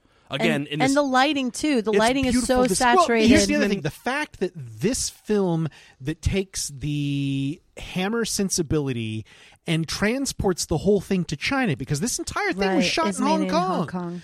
And it shows. The landscapes are amazing to look at. Beautiful landscapes. That's my note, Chris, right here. Awesome landscapes. Oh, well, there we gorgeous go. color photography. It's beautiful. Yeah, there's even a shot where the light when they go into the house, like the house where the 7 thing, the thing they're all laying down on it. Yeah. That thing. Oh, the pagoda. Yeah, the pagoda, whatever. Even the outside of the house, the light shining out is like bright green, bright red, bright purple. It looks like Beautiful. It looks like a little kid took a coloring book. It does. And And it it co- works. I mean, and it Dracula's works castle so- is yeah. green. The Yeah, walls are like green. lit green, but then there's like red, and it doesn't make any fucking sense. But It looks fucking it looks cool. beautiful. And Yeah. Joe Dante said this, I remember, because it's one of my favorite things. And he's a grumpy dude. Do you like Joe Dante? I love him. I know.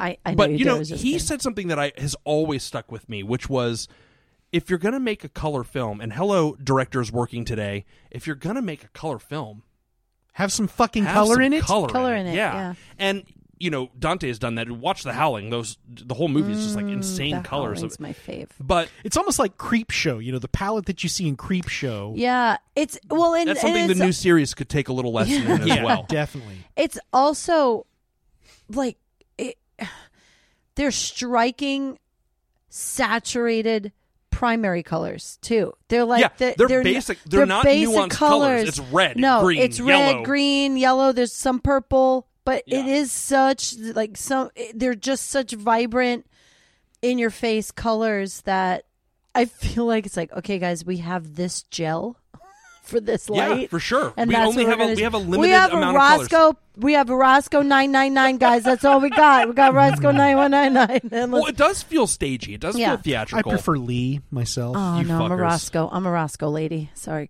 Okay. Sorry about that. What about Gam? You like Gam at all? No. But they don't even, You guys ever have to snoot and anybody? LEDs. Huh? You ever have to snoot anybody? Not anymore. Oh, just pop a snoot and okay. So we get in this movie, by the way, Peter Cushing. He's back. God bless Well, him. For the last time. That's right. But here's what's fascinating. So this movie gets made. Peter Cushing says yes. Christopher Lee turns it down. He's like, fuck no. But he's like, and Christopher Lee, apparently, the story goes, tried to get Cushing to not do the movie. And Peter Cushing was like, listen, first of all, Chris, I appreciate it. The time that we had double teaming Stephanie Beacham was wonderful. But my wife is dead. And my life is nothing without her. And I've not been able to live. So I need to get a change of scenery. So that's why he made this movie. Yeah, he's like, And I'm going to go to Hong Kong for a while. what he does is incredible because, as usual, he's a fucking pro. Yeah. And he is so good in He's the movie. so good in it, and he has that, like we talked about before, he has that elegance in this, and he's playing Van Helsing again. And he gets And to he do wears some cool he shit. red corduroy, Oh my gosh. too, Right. man. During the big fight scene, I was like, damn, Peter Cushing get it. I mean, he He fights throws with like himself a across stick. a He was coffin. in his 50s and shit, dude. I mean, He's it's like, throwing this, he's fighting with like this fire stick. Like literally and a it's stick him. made You of fire. can see and him. it's Go him. on, it's him. And he's like throwing himself around. I was like, go, Peter, go. Now, let me ask you guys a question. Is this the same Van Helsing from all of these Hammer Dracula movies? We were talking about this too. How many times has Van Helsing I think it's the same killed one Dracula. from Dracula 80, 1972. It's Lawrence Van Helsing? Yeah. Well, no, it can't be because the movie is set in 1908. Yeah, it's the same one. Sure, it's the same. I mean, it's I'm using weird. film logic. Yeah, I don't Yeah. think it matters, but all right. He's playing the same character. I think it's the same film logic as as any. It works. Van movie. Helsing sperm. It works. It's not nearly as linked No to one, continuity I as like the don't Frankenstein think. movies. I don't think anyone gives a shit. Sure. I think it's just like Peter Thank Cushing. God he doesn't have a fucking perm in this one. That's all I got to think say. Peter Cushing, Van Helsing. Okay, like I think that's just where people are Okay. at this. So there are 7 golden vampires in this movie, and great. this is where I think your mileage may vary. For me, I love paper mache faces. Then you're gonna love this movie. I love wax fangs. It's so great. I love these golden Phantom of the God, Opera yes. 1988. Very like much Broadway like Habs. Phantom of the Yeah. Opera. Not the poster art, by the way, masks, but what about also the medallions, the man? Oh my God, bat the medallions. medallions. And guys, they know kung fu. No, it was so funny. I laughed so hard. Well, That's they what are they Chinese. said. They said, "Oh, my dad got one of these medallions," and all of a sudden he pulls out. It's literally the size of a fucking fox. It's the bumper from It's like a a 19. It's like a flying fox size The of a monsters bat. would put it on the grill of their car. I was gonna say, I think it was I was the like, bumper from a "That's a Plymouth medallion." Fury. I had to pause the movie. I was laughing so hard. He was like, "My dad got this medallion." And I was like, "What the fuck?" But are when you- they pop it out of that one vampire, Yeah. and like it just starts spewing gas, you're like, "Oh my God!" I literally was like, "This is my favorite movie." so stupid. There are It's these great. things that happen in this movie where I am just like 100,000% on board, but then there's just like endless minutes of people just looking. Yes. So that's okay, but I'm going to save the cons for a second. We get the first of several martial arts battles with the vampires in a flashback, which is a wonderful little story to be told. That's where we find the Bat Medallion gas plug. Oh my we God, find out so that crazy. Buddha is as holy as the crucifix is. And this is where we start to learn this notion of, there are different kinds of vampires, and that there's different ways to combat them. Yeah, but we have a hero journey through dangerous countryside, which is something that I love to see. I always love to see. And by the way, it's a motley band of heroes that goes on this journey. So you got Van Helsing, brothers, right? Yeah. You've got his dipshit son, who actually kicks some ass. Yeah. You've got the wealthy widow who's. Can you do an impression of her line delivery, Jamie? Wait, give me a line that she says. Hi, how are you? And her response is, I'm a widow and I'm wealthy. Yes. I'm a widow and I'm wealthy. Yes, if you'd like to have some money, you can I believe have it. he asked me, but that's okay. Oh, yeah, sorry. Great job, Chris. Chris did it. There's something about her that's like it. Okay, I know you burst out. You go, "That's a man." She has a masculine quality. She's got like this man, but like her. Dude, she was a penthouse pet. No, I don't. Shit? Yes, no shit. Did you pull up pictures for me to see? Okay, guys. Yes. The shut up a issue second. is, We're trying to look at pictures I'm of this trying woman. to tell you No, go why ahead. I think she's not attractive. Okay, So let me why? And by the way, no spoilers. that She she as at the end. turns into Shut up. a balloon and flies away. She It turns was into really weird. Kananga in Live and Let Die, and She explodes. learns kung fu and starts Okay. flying. Peter Cushing shoves an air compression. She does this What does and she jumps do that- on what- trees. What does she do that you don't like? That makes her- everything. Like her line deliveries are weird, and she's like, yes, Yeah, okay, she's terrible. sure, yeah. But it almost is like her eyes are too She's far like apart. a sloth. Yes, That's a little she mean, looks but yeah, you're Actually, right. this She is even does. better. She looks like a sloth, and it's not even that I'm trying to be mean, but I couldn't look at her. Like, I was like, something's the matter Well, with her face. She does it's nothing not symmetrical. She does nothing in the movie except for finance their expedition. Yeah. But there's a great moment in She's like, the "I want cave to come." battle. The which great one? moment in the Oh, cave battle where they're all fighting these vampires and zombies, and it cuts to her hiding behind a rock, and she goes, "Ho!" And it's it made me laugh out loud last night. At the end, the last epic battle, she's standing there like, no. She has no agency. None. But It's like I want to talk everybody about else that is something gone. in a second. What do you got, Chris? Marty Feldman copping a feel on her. Oh my gosh. Oh shit! Let me see that. And that's just from Roddy McDowell's party. That's just a picture at Roddy McDowell's house. Yeah, she looks prettier there than in the movie, yes. But it's just her. I don't know. Even like the first time we see her curl, her wig. I was like, "What is that poor woman?" Yeah. And it's there's another woman. She's sleeping with Roy Ward Baker. That's what's going on. Oh, it was awful. But the sister of right. the brothers is kick ass. Now, okay, so thank God she was there. more about these motley band of heroes. So we have 6 brothers and their one sister. One sister who kicks ass. Here's who these dudes are. There's the master of the mace. There's the katana twins. Oh yeah, and they hold each other's arms and they fight. It's Yep. so cool. There's a bowmaster. And actually, he went on to have a very huge career as a fight choreographer. He did No all the shit. Jet Li, No shit. Once Upon a Time in China movies. Yeah. Oh, that's There's a man with iron fists. literally. There's They're literal. Like There's the Axeman. Like there's the Hulk double axe fist. man, and then there's Dagger Sister, and I the spear guy, too. yeah, the bowmaster. No. There's the bowmaster and then Spearman. there's the spearman as well. Okay. 2 different guys. Look, guys, And gals. vampire cave battles, fighting skeletons getting fucking ninja kicked, body slashings, double impalements. I don't want to spoil what happens at the end. There's no. You But can't but spoil the it last 10 because minutes, no one will believe you. all of this shit goes down. But we also have other things like a blood sacrifice chamber with bare-breasted virgins screaming, insane. And this is such a jump from the 58 Dracula the to now original it's just Dracula. like these Chinese titties everywhere. They just gave up. They were just like, listen, Peter. Where this is your last Van Helsing. You can say they gave up, but Jamie, this movie has a boiling blood chamber filled with a melted vampire. Yes. Vampire bats on strings that jump cut into kung fu vampires. Which, that's a pretty cool That's scene. fucking That was cool awesome. scene. That's a really cool scene. But even better to me, and you just said that there is a woman who kicks fucking ass. Yeah. And this is a Hammer film. Yeah. And as we all know, Hammer film films women have no agency. They're very They just sit around there and and to be saved or sacrificed or bit or their bodices ripped. Yep. Like, that's it. And That's constantly you got Van Helsing's son who is like falling in love with this kung fu lady that he's kind of like, oh my god, you're spectacular. Yeah. He's like, holy shit. And fuck the white ladies. I want to come and live with you. Well, he even tries to.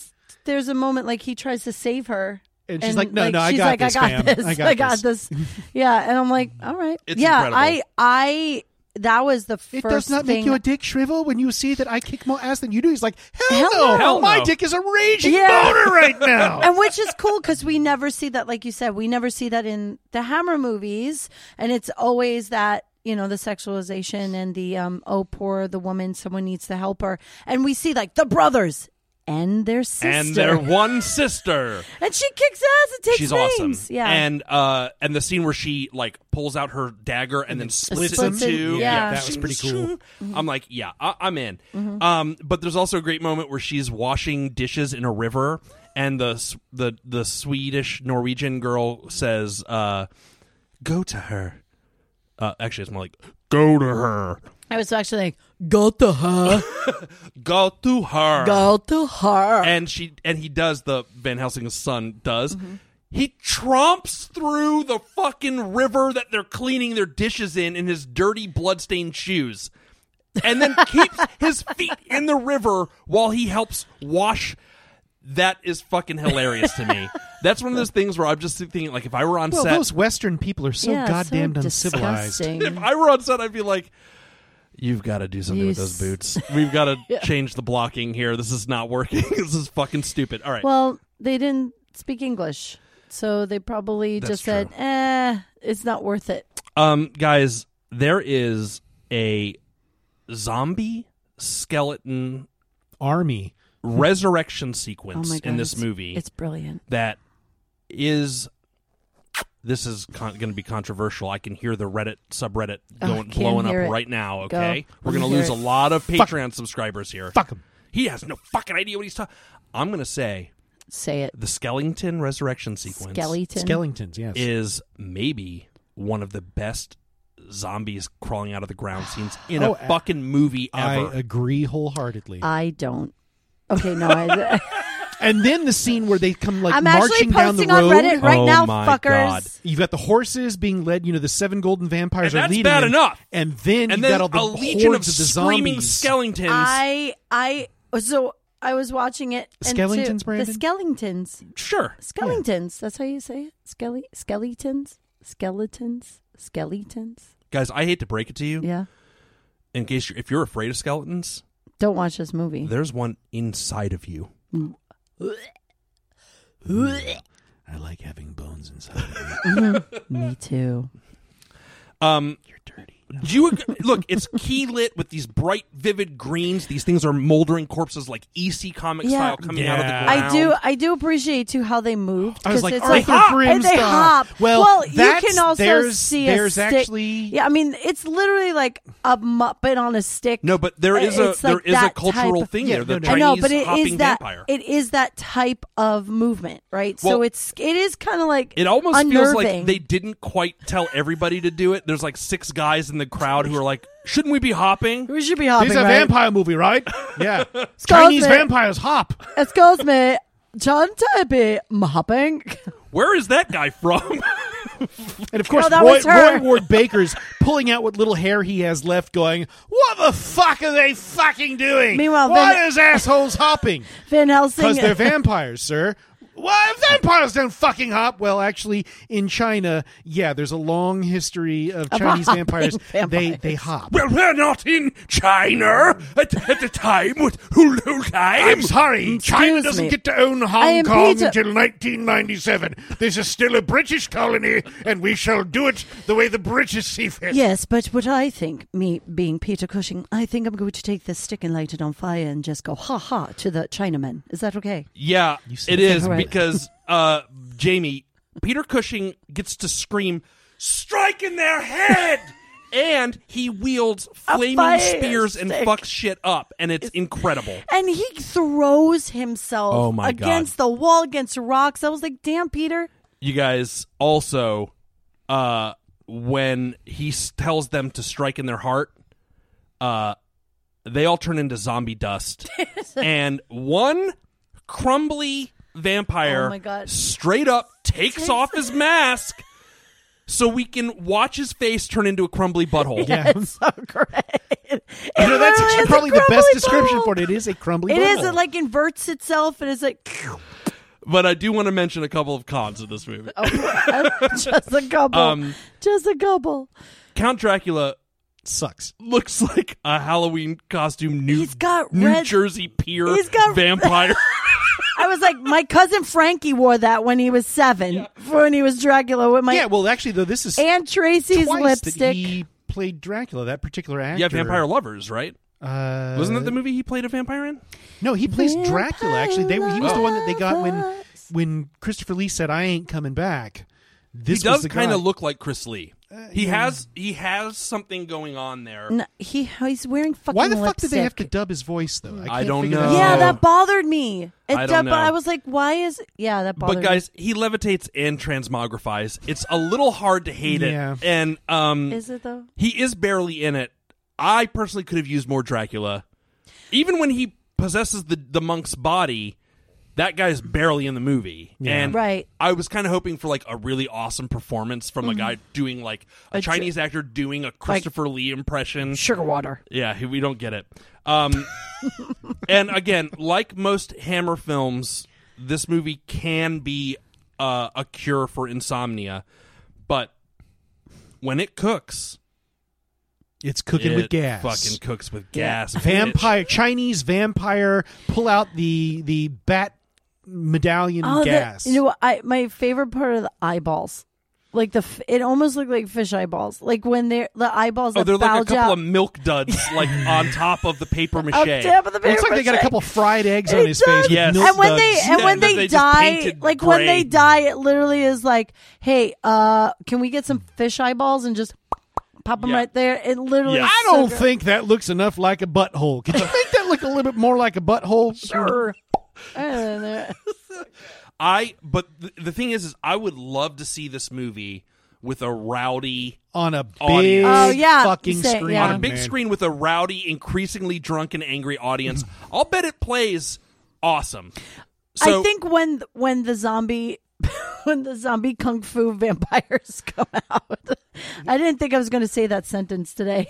Yeah, well, you just sold the movie. That's it. That's all you need to say. Zombie kung fu vampires. And then I mean, My Life at the Thrill Kill Cult had Christian zombie vampires, but no, you have kung fu zombie vampires, which I think is actually better. I think so too. So you guys, kung fu zombie vampires. I am the father of nothing. God, you're so hot. So guys, that is my choice. Legend of the Seven Golden Vampires. But probably one of the most batshit crazy. I mean, honestly, this is where Hammer's gone. We start with like the horror of Dracula, it's also the which is last the Van beginning. Helsing. It's also Peter Cushing's last Van Helsing. It is. It's his swan song. Yes. It's his swan song. Yep. And I think he didn't go out like a bitch. No, I agree 100%. Opposite of that. Peter Cushing gave 110% on this movie. And he played with a lot of props. Fucking amazing. Yeah, he does. He gets to do some fun shit. So much props. Yeah, I love this movie. I had this movie on VHS. That's incredible. Way back in the day. Well, when you told me your choice, and I was like, I think I'm going to go with this, your response was one word. Motherfucker. So we know what Chris would pick. He has this on Blu-ray. So do I. Yeah, know what I mean? So do like, I. when I this, actually had to buy it for the show. The fact that Chris Holcomb, this was one of Chris's first, like, he was like, oh my God. When he saw this on Blu-ray years ago, I'll never forget, his face lit up like a 6-year-old at Christmas. And I was like, yes, you can get it. And he watches this more than once a year, and it's magical. That's awesome. That's incredible, Chris. I didn't know that.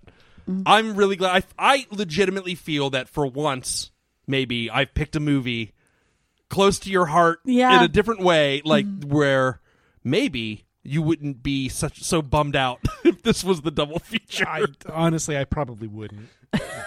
We'll see. Yeah, I do. I love Legend of the Seven Golden Vampires. It's two of the things I love: fucking hammer horror and fucking kung fu, and huge bat medallions. Yes, and huge bat medallions. Huge bat medallions. My favorite part. Well, there is one more contender for this perfect double feature, and that would be Chris's choice. Which, honestly, is the other most batshit crazy movie that Hammer Films ever made. And they kind of came out sort of on top of one another. These were like the last two movies that really Hammer put out. So there was Legend of the Seven Golden Vampires, and then there is this film, 1974's Captain Kronos, Vampire Hunter. In the 18th century in Central Europe, a black terror swept across the face of the land. The curse of vampirism, which had been a half-forgotten memory for hundreds of years, returned with a fury that struck unholy fear into the hearts of every man, woman, and child.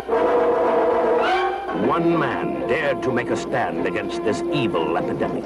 One man dared to hurl a challenge of cold steel against the terror of the undead. He was Captain Kronos, Vampire Hunter. It is commonly supposed that a vampire attacks in only one way, by biting the neck and draining the victim of blood. The girls you spoke of, they were not drained of blood, but of youth, of life itself.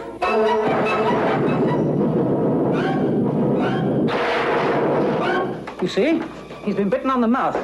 God's sake, I survived a vampire's bite. He is not the man you are. I'm doomed. My soul a never-ending torment. Kill me! Kill me!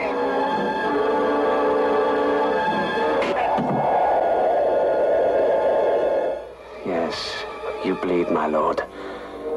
This is God's blade. Forged for your black heart.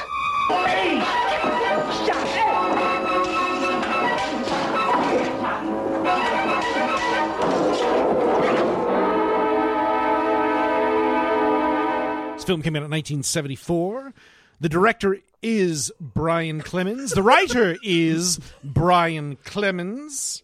And it stars Horst Janssen, John Carson, Shane Bryant, Carolyn Monroe, John Cater, Lois Dane, and actually it doesn't include William Hobbs on here, but William Hobbs is in the movie, and we'll talk about him a little while later.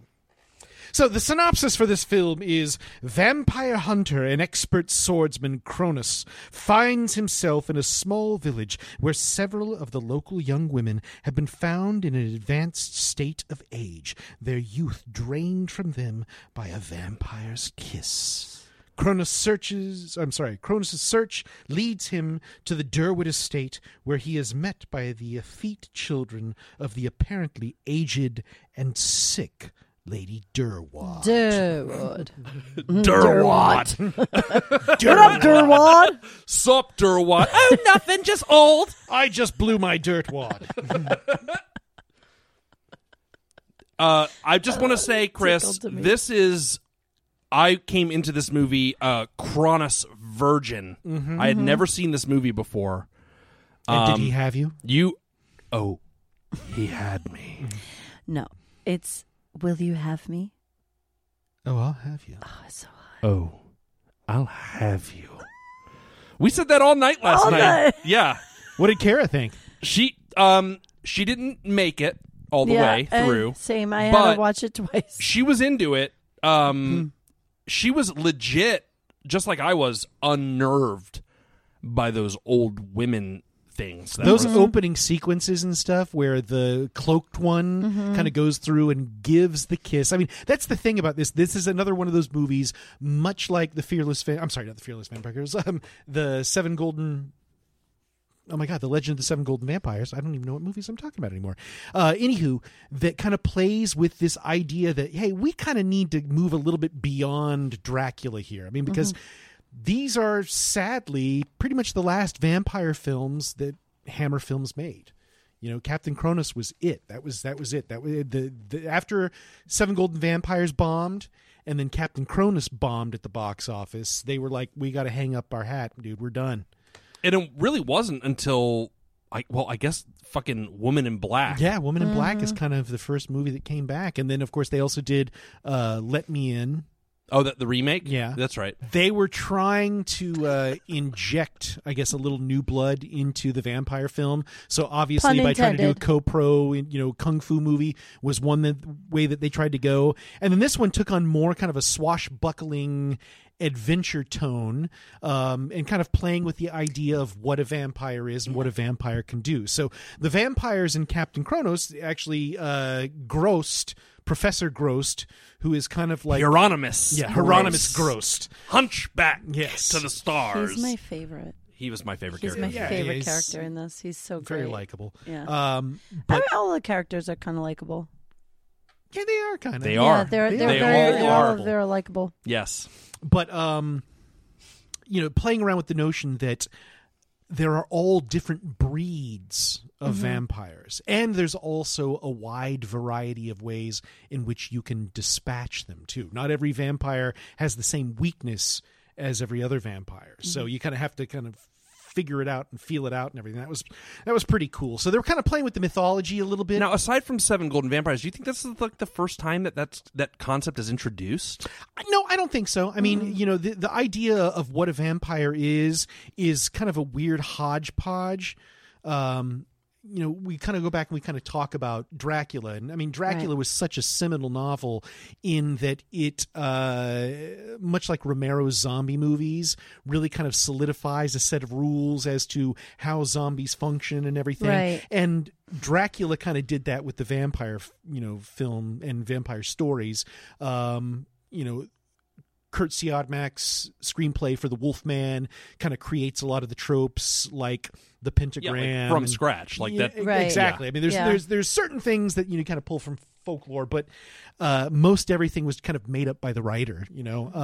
This kind of goes back a little bit more to the folklore side, where all throughout Europe, you have a variety of vampire-like creatures. Okay, I mean, you've got the Virgilok. Did you ever see Black Sabbath, the Mario Bava film? Yeah. And they've got that one segment with Boris Karloff where he's the Virgilok, which is kind of an Eastern European take on, what we could call a vampire and everything. And, they have Strigoi, which is the one that kind of comes out of Transylvania and Hungary and everything. And the rules for those are a little bit different. And then, of course, you even have the Chinese vampires, which, they have their own kind of set. But anyway, to take kind of like a Joseph Campbell take on this whole thing, there are a wide variety of similar stories that exist all throughout the world for these kind of undead blood-sucking creatures and everything, and the rules are a little bit different for each and everyone. So I think that's what this movie kind of explores with their monsters.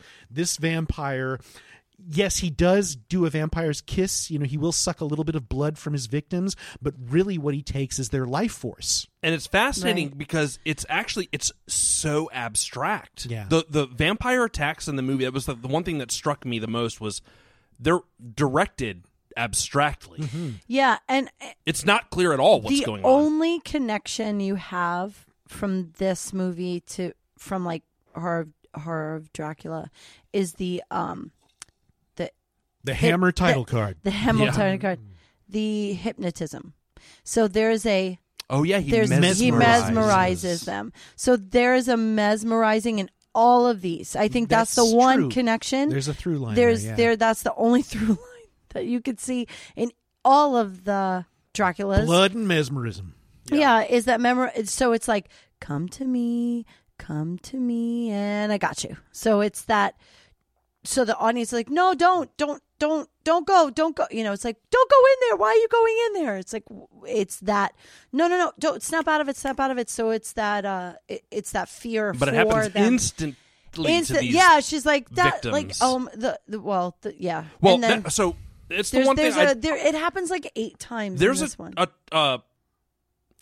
It's My just, favorite it's one kind is of with like the eggs. 7 Golden Vampires. Like, I don't want to necessarily ruin the surprises of the end, because this Look out movie for has the an eggs. incredible plot twist at the end that Which really was awesome to me. Yeah. Now, Chris, I had never seen this before at all. It was a movie you have recommended to me for a few years now. Yeah. And like about fucking time. Yeah, and I was It's about so time. out of all of the movies that we for this episode, I was the most engaged with this one. Yeah. And not to say that it didn't have the same issues for me, like the Leaden stuff, but I was like, this fucking story, I can't wait to see where this thing goes. Yeah, I it love was watching fun. this dude traveling around. It was fun. All right, but sorry, Chris. I It's I really liked this a lot.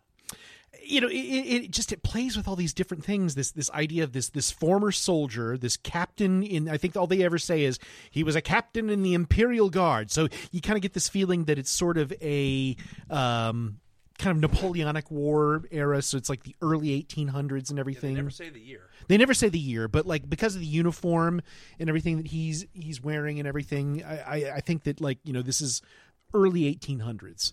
It's kind of a similar costume to Jack Nicholson's in The Terror. Yeah, a little bit. Yeah, which I mean, that's once His again that's pants, kind of, guys, are really tight, and ladies, it's nice to look at. Just saying, as you were. But I mean, you've got this kind of Aryan Superman who is like this vampire hunter who keeps company with this rather, like, you know, nebbish and super intelligent Professor Gross, who is a hunchback. It's and so they great. go He's so across the great. countryside hunting vampires. And they're not clear. They don't feel the need to answer for what they No, do. they literally are so confident in their as skill is. sets. Yeah, they're just as is. It's just like, yep, I got dead frogs. I mean, when they and, come putting them across in boxes. yeah, like That's a wild That was cool. notion. Yeah. Mhm. I was like, what the fuck is going on? I love that talk about like new things in the folklore. Mm-hmm. Yeah, so there was this idea that you put a dead toad in a hole, In a box. in a box in a hole, Mhm. and then they kind of plant them all around this meadow and everything.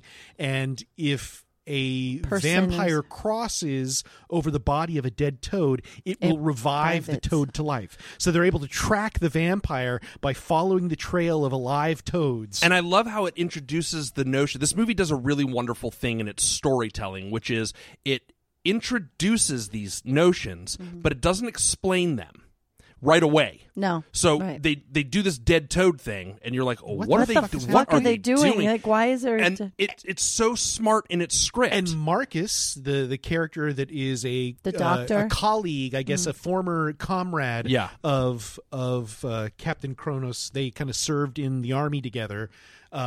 He kind of asks, you know, he's the eyes and, you know, every man that the audience can Right. kind of follow, Mm-hmm. because, like, you know, what the fuck are you doing? And they go through and they kind of explain things to him, which is, you know, I think a very, very, you know, good. Yeah, and conceit that they he's use. also he's the doctor, so it gives you. He's also the learned. He's a the medical learned man. authority. Right, Yeah, the man. right. So he's the medical authority. He's the person that knows everything. So if he doesn't know what the hell's Yeah, going I mean, he's on- kind of like, you know, the rational man of The science. rational man of science, And here we right. have kind of these possessors of, well, you have this possessor, I guess, in Professor Grost, who is this possessor of esoteric knowledge. Yes. And then you have And he has a Kronos, humpback, so of who course. is the muscle. You know, right, he's the exactly, muscle. exactly. But, you know, he together he puts intimate trust into Grost. And of course, you kind of see the friendship and respect that they have for one another, especially during this one scene where they The go to best a bar. maybe oh, scene so in the movie. sweet. Yeah. It's best. The when bar he's- scene is And awesome. and by the So way, good. I know you know this, Chris, but it took me a minute. The barman, the bartender. Yeah, the bald guy. You know who that is? No, I didn't recognize him. Who is he? The dude from Star Wars. Yes. With the The fucking visor thing that goes around. Lobot? Is that his name? Lobot? He's from Empire Strikes Back. Yes. Oh, really? I didn't recognize him. I totally did. I was like, God, where do I know him from? I mean, and I do think I probably looked at him and said, he looks kind of familiar, but I didn't put two and two together. Chris, that it I was just Lobot. assumed that you knew. Yeah. Wow. Well, it was funny because that's the beauty of these types of movies, man. You can go back and rewatch it, and you learn something new every time. Well, I was watching it, and one of the things I was saying, I was like, oh my God, that actor is so recognizable to me. Not just him, but there were several others. And I was like, you know what? Well, the I'm asshole. just going to ask Chris because this is kind of like your, maybe pun intended, cup of tea. Yeah, like you have a wonderful knowledge of this era of performer and actors that it's just kind of it's just outside of my wheelhouse. So I recognize like the dude in the bar. The loudmouth. Yeah. Who is that dude? Oh, Jesus. Yeah, he's been in tons of all things. Kinds, I mean, he was kind of known for doing a lot of the angry young men type of roles and everything. But the scene in the bar, which is so good. It's like a quintessential scene in any kind of dude traveling to show off what a badass he is one of my favorite things in this movie. He's so still. That was something of the movie. Like when Kronos comes in and he's like, have you seen a carriage? And the bad guys are like, brr, brr, brr. But he's just so, there's no movement. The comedy for out of all of the movies, the comedy, so the comedic beats in this movie are wonderful. Yeah, and they're actually there. It's like that's the thing that I think Hammer fucked up with during this era where everything was still so stuffy. They needed to inject this self-aware kind of comedy. It was dry humor too. Yes, and it was so great. But that scene, great. Well, yeah. I mean that scene that takes place in the bar, it's is so fucking fantastic. good. When they insult this humpback, and he just puts his hand on his shoulder, that he's like, just relax. Just relax. We're going to handle this. I mean, Kronos says, he goes, it's impolite to insult somebody because of something that they have no control over, and it's also cruel, and I don't like it. I mean, he's just very, very clear, and he's calm because he knows that he can fucking back this shit up. He's going to fuck these dudes up. Exactly. If he has to. Yeah. How would you like it if I called you... Ratface. Ratface. Fatty. Fatty. And it cuts to them, Big and you're mouth. like, yeah, yep. I love that scene. I was endeared to those characters. I love that the first time we see Hieronymus, also he's like, we've been traveling a lot. I'm gonna drink this brandy, and I'm gonna snort this shit up my nose. He's literally snuffing, and then he's like, here's the deal with vampires, y'all. And he like goes on this like kind of like cocaine rant about like all the. It's so. I love that he's just such a cool character, and he doesn't do it over the top too. So like, I think with this, I think with what I loved about this too is that the caricature of the humpback mask, like that craze. Well, it's like the archetype, yeah, the archetype, right? I call it caricature that we don't see here, and there's a line that Kronos says to him that is just so endearing, and he's basically like, God made you this way. I love because he's so upset. Like later, he's like, they insulted me, and it's like, dude, just... God made you that way. So if they're insulting you, they're insulting God. Yeah, don't ever forget. Don't ever forget that. And it's like, I'm not a religious person, but that moment is very poignant for them. It shows what a good friend he is. Yes, he's an to honorable each other. man. And I neglected to mention this earlier when we were talking about Seven Golden Vampires, which is straight up a proto Blade. Yeah. I guess so. Captain Kronos, that's Blade and Whistler. Yeah. Those two dudes. Yeah. I mean, that's there. I mean, both of these movies are proto Blades. Well, the funny part is that Tomb of Dracula and the appearance of Blade is pretty much contemporaneous with this movie. Wait, guys, right. hold on, wait. What is that line that Blade always says?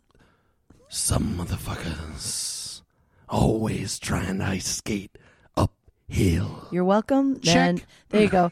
Every fucking episode. Not this so season. That's the first time. Yeah, oh, sweet. I'm so I've been glad. getting questions like, are you guys saying that in the show? And I'm like, you know what? We haven't been. Well, here you go. You're welcome, ladies and gentlemen, and all those in gotta get it in betweens. I got it. But I think it's a well-made movie. I mean, a lot of that goes to Brian Clemens. Brian Clemens was the creator and showrunner for the British television series The Avengers, with Patrick Macnee and How Now, Brown Cow. Oh yeah, Honor Blackman, and of course later on Emma Peel being played by Diana Rigg. So the late great Diana Rigg. So he had this is the only movie he directed, right? Yeah.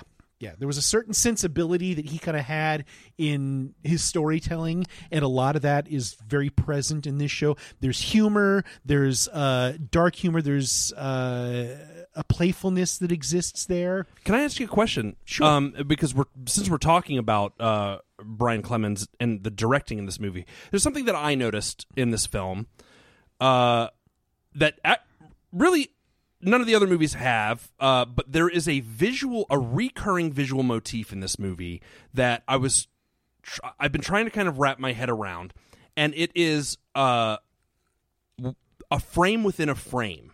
So throughout the movie, the frame is the lens of the camera, Mm-hmm. what we, the audience, is looking through, but oftentimes he frames that looking through something. Another frame. Mm-hmm. So, for example, So some type of like a rectangular shape is appearing a carriage on pulls screen. up, and now we're watching a scene play out between the window of the carriage. Well, the windows actually happen quite a bit. A lot there's of like windows. A belfry, Well, they use I it there. think- There's a mirror that happens, like at the very beginning, one of the first ones where the blood spatters on the mirror. and Oh, everything. yeah, How about it's a the good scene? one. How about there's a whole fucking scene of dialogue where the camera there's incredible camera moves in this movie. A lot of great dolly push-ins. Oh, but yeah. it does this wonderful wrap around, and you realize the fucking thing that you thought was there's a woman standing in the frame the whole time. It looks like a painting. She's been standing watching a conversation, and she starts walking down the stairs. You realize you've been looking at a fucking mirror. Yeah. Blew your mind. Blew my mind. There is an incredible artistic eye happening here, but my question is, what? I couldn't come up with an answer as to what the framing was. So Why? I'm just Why? Yeah, this what's is, up, I don't Jamie? know why, but this is what I felt when I was watching it too. This whole movie is everyone's prey to this black hooded monster that is sucking the life out of everyone. So I felt like it was like very voyeuristic. Like us looking in was as if we were the predator looking through. Yeah, we're always. Oh, Yeah, so it's like we almost like a point of view of them. So we don't know where the predator is. oftentimes.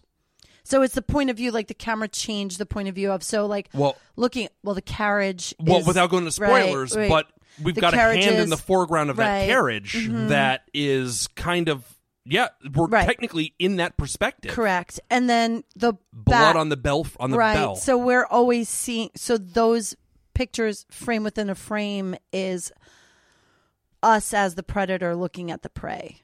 That's what I got out of it. I have a slightly different interpretation and everything. Okay, what do you think? that there's a recurring theme, I think, of confinement in this, that a lot of these characters are kind of trapped by certain things. Kronos is kind of trapped by memories of the war, and by him pursuing this new life and everything, he is no longer. He's trying to break out of the confines of that regimented military life. He can go where he wants to go, do what he wants to do. All the other characters. Grost is confined by this body that he has that is hunchbacked.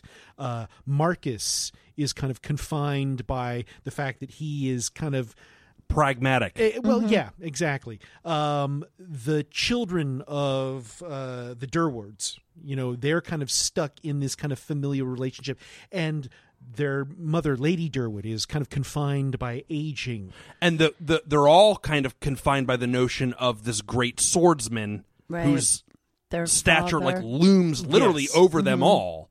Their father, the Also, great. Lannisters much. That's what I'm gonna say. That's when I saw that I was like, What's that a reference to? Lannister. I don't know. Just a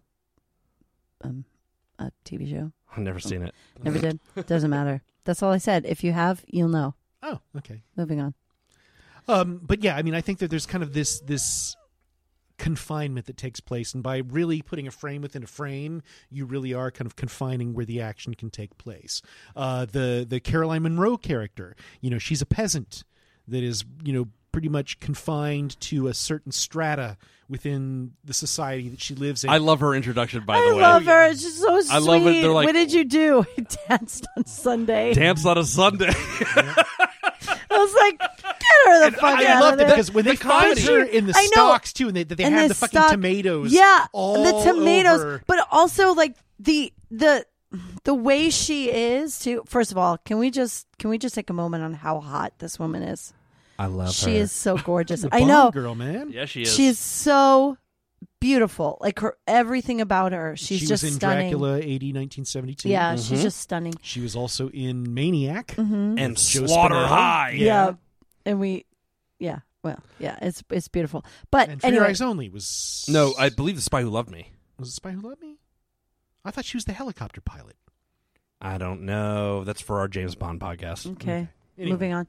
But even if there's just this one moment and she's looking up and her hair is split and all you see is her eye. Yeah. Just like look up. But it's like just the little moment. It's like that. I love that. It's like, and you could tell like, are you fucking kidding me? I'm in this fucking thing Yeah. because I danced. Are you serious? Yeah. Like, and So she joins people threw up. tomatoes at me. So yeah, of course. And he, And Cronus is like, okay, all right, this is come fucking on, get out of bullshit. here. Come on. But she has nowhere else to go. She's like, and she says that very iconic thing. What's the line? What's the line that she says? Oh, will you have me? Will you have me? Oh, I'll have you. And I'm like, I get it. But she also has the worst line in the movie, which is the last line of the movie. Oh, and it is. it's the And one. I will dream of you. And I you. I was like, oh, fuck off. Again, it's my problem is that this woman, that she doesn't really get anything to do in the movie other Right. than just be a sexual Stand there. object. And then, so the idea that it's like, yeah, we know that They kind of let her help out though with some of the stuff, It's Well, true. she, roast yeah, and she stuff, does. and- She does help become a out. She plays the pawn. bait. She becomes she's the bait. the bait. in Oh, order that's to- right. Yeah, she she's the bait. does. She's like, I'm into. Let's go. There's also a whole moment like she comes out, and I guess they were passionate lovemaking, and she's bleeding out of her mouth, and she's like, "You were rough with me. Why? And, why?" He licks. And then he licks the wound, and then he talks about how his like parents and his sister. So is that sexier than Christopher Lee or no? No, it was like ew, Creepy. That's kind Well, of can creepy. we use that as a little segue to talk about Horst Jansen? Yeah, sure. Because I don't know anything about this guy, Chris. No. What, do you? Honestly, I don't really know a whole lot either. He was just stone-faced. He was very He did a bunch of stone-faced. German films. Okay. He was a little too Aryan for me, Well, guys. Sorry. so he looks good, but Yeah. for me, I think that's probably a failure of the movie is the casting. I don't think that he. You thought it was a poor performance? No, I think was it's probably the best stone-faced. performance he could give. Yeah, Yeah. that's I just fair. think that I would have loved to see All of his lines were dubbed. Yeah, they were dubbed. I would have loved to have seen someone with a little more charisma tackle, because it's such a silent role where he doesn't really say a whole lot until he starts fucking. And then it's Yeah, kind I of know. like, where you're like, okay, I want something a little more from him.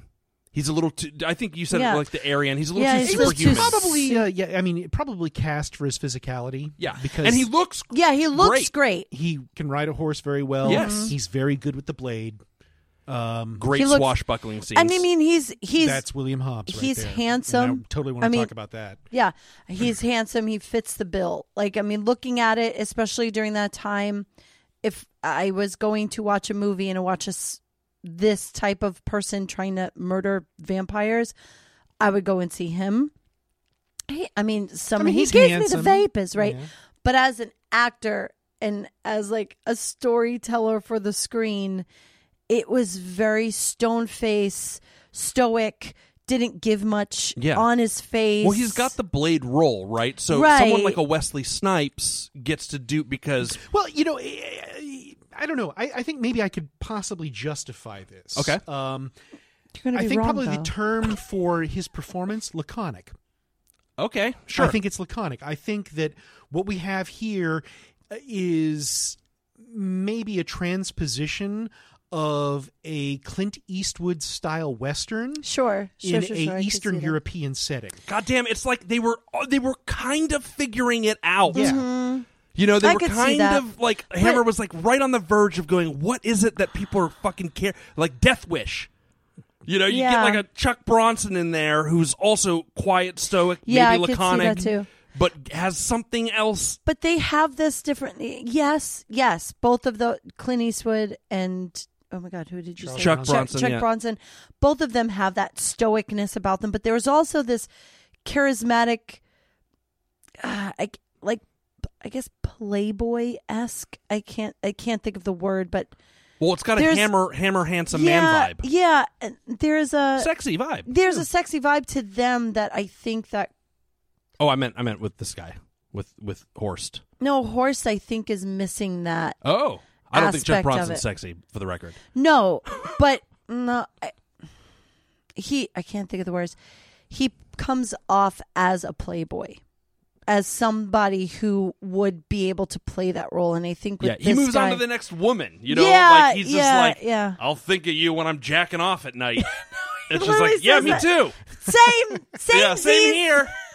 Thank you. It's not like a Jack Burton Well, where he's here's, like, here's, aren't you going here's to the other kiss thing. her? I think that's a pragmatic sort of thing, too, because this was like... Why? Carolyn Monroe had a 2-movie contract with Hammer Films, and this movie fulfilled that. So they were hoping that this movie would become a franchise, and they probably weren't going to be able to get Carolyn Monroe for the next one. So they were like, all right, well, we're going to have to move on to the next bitch. Yeah, sure. Now, all right, what you just said about the franchise, I want to talk about. But before we do that, I want you to talk about William Hobbs. Okay.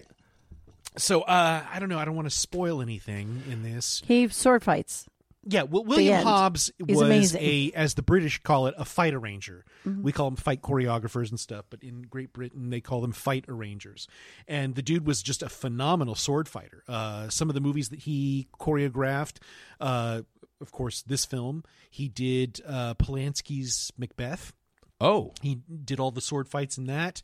Probably one of Such a the good best known ones is Robin Hood, Prince of Thieves. And whatever you think of Kevin Costner's Doesn't matter, the accent, fights are incredible. The fights are incredible. Oh, absolutely. William Hobbs was excellent. And Wow, actually, okay. William Hobbs portrays Lord Durward in this. Mm-hmm. Nice. Okay. So, the man himself actually gets to participate. Yeah, there's and an there awesome is fight scene at the end of There's, this there's too. a couple. Yeah, there's it's a couple great. actually really, really good fight scenes. The fight scene with all the villagers on the hillside That's pretty great. is pretty cool. And they're all proud of themselves Oh afterwards. yeah, they're like, that we was did fun. it. Look Yeah. at we. He's like, we murdered the thing. We might have did killed it. somebody. It's not clear. I'm not sure if he was a bad guy or a good guy, All but we're we trying to killed do him. is steal their silver. Yeah, but the final fight scene in this movie is top notch, and Mm-hmm. it's because you have one of the finest fight arrangers in motion pictures of the time in this doing the fight choreography. Yeah, it's pretty and cool. Horst Janssen is actually a very good sword fighter in this film. He is. They do a really good job of doing wide shots and holding on the action for a really long time, which Yeah, it makes wasn't the fighting boring. engaging. Yeah. Which, 'cause- ironically enough, too, this is something that kind of, when Chung Che had to go through and reshoot fight scenes, most Western directors don't really know how to shoot fucking action scenes Right. like that. Fight scenes that you see in Hong Kong cinema, you get a nice wide shot and stuff, and then of course, yes, you do have your kind of close-up coverage here and there, but there's so much going on, and for some reason people think, well, rapid cutting's the key to an exciting fight Well, that's scene. because they don't know what they're doing. Exactly. Right. Exactly. And Roy Ward Baker did not. Right. Brian Clemens, on the other hand, and having, a first-class fight choreographer in his pocket with William Hobbs has the and opportunity in the scene to go with him through- too. I mean, I think that's really was the key too. Yeah. I think him being able to not just set the fight, to But be in it and help too, sell it. and I It think is to a- be he help is sell good it, in that he's scene. It's a good amazing. scene. Yeah. Both of them are. Yeah. like actually, It woke all, me up. I needed it. yeah, me honestly, too. I was like, but I was doing that with all of these movies. All So- three of these movies, every single one of them that we spoke about today, all three of them end in a really great epic fight battle. I think That's they true. all three of them. We have a really amazing way of killing the Dracul. all different ways. But I think that's the one thing with the Hammer is like, all right, guys, wake up. Okay, here comes the fight. Let's do this. I think, oh, wow. And all three are so different. But, we have Sun, we have Kung Fu, and we have sword fights. Yeah, so different. Okay, so for me, this movie, I liked the adventure aspect of it. This movie actually, did you guys ever play Castlevania? Yeah. Yes. This kind of reminded me. It was like a Castlevania. Totally see that, yeah. And again, it ends with, and this isn't really a spoiler, but it ends with the notion that this dude's going on for more adventures, like Simon's Quest. We're going to get a new type of movie, like a different, it was very maybe Indiana even genre. Jones-esque, very. But it never happened. It never happened. This movie was a bomb. Why, this Chris? is probably the movie that What killed happened? Hammer. Yeah. Wow. Now, let me ask you guys this: if this got I knew you were going to ask redone, this. I knew you were fucking going to ask if this got question. redone, who would be? Let's dreamcast the two leads. Let's dreamcast Gross, Captain Cronus, and Grost. Oh, Chris Pratt all the way, man. Yeah, he could hold up his hands and stop the vampires. My gosh. Exactly. Yeah. Actually, I was going to say Blue, the dinosaur from Jurassic Park. In a blonde wig. Oh, my God.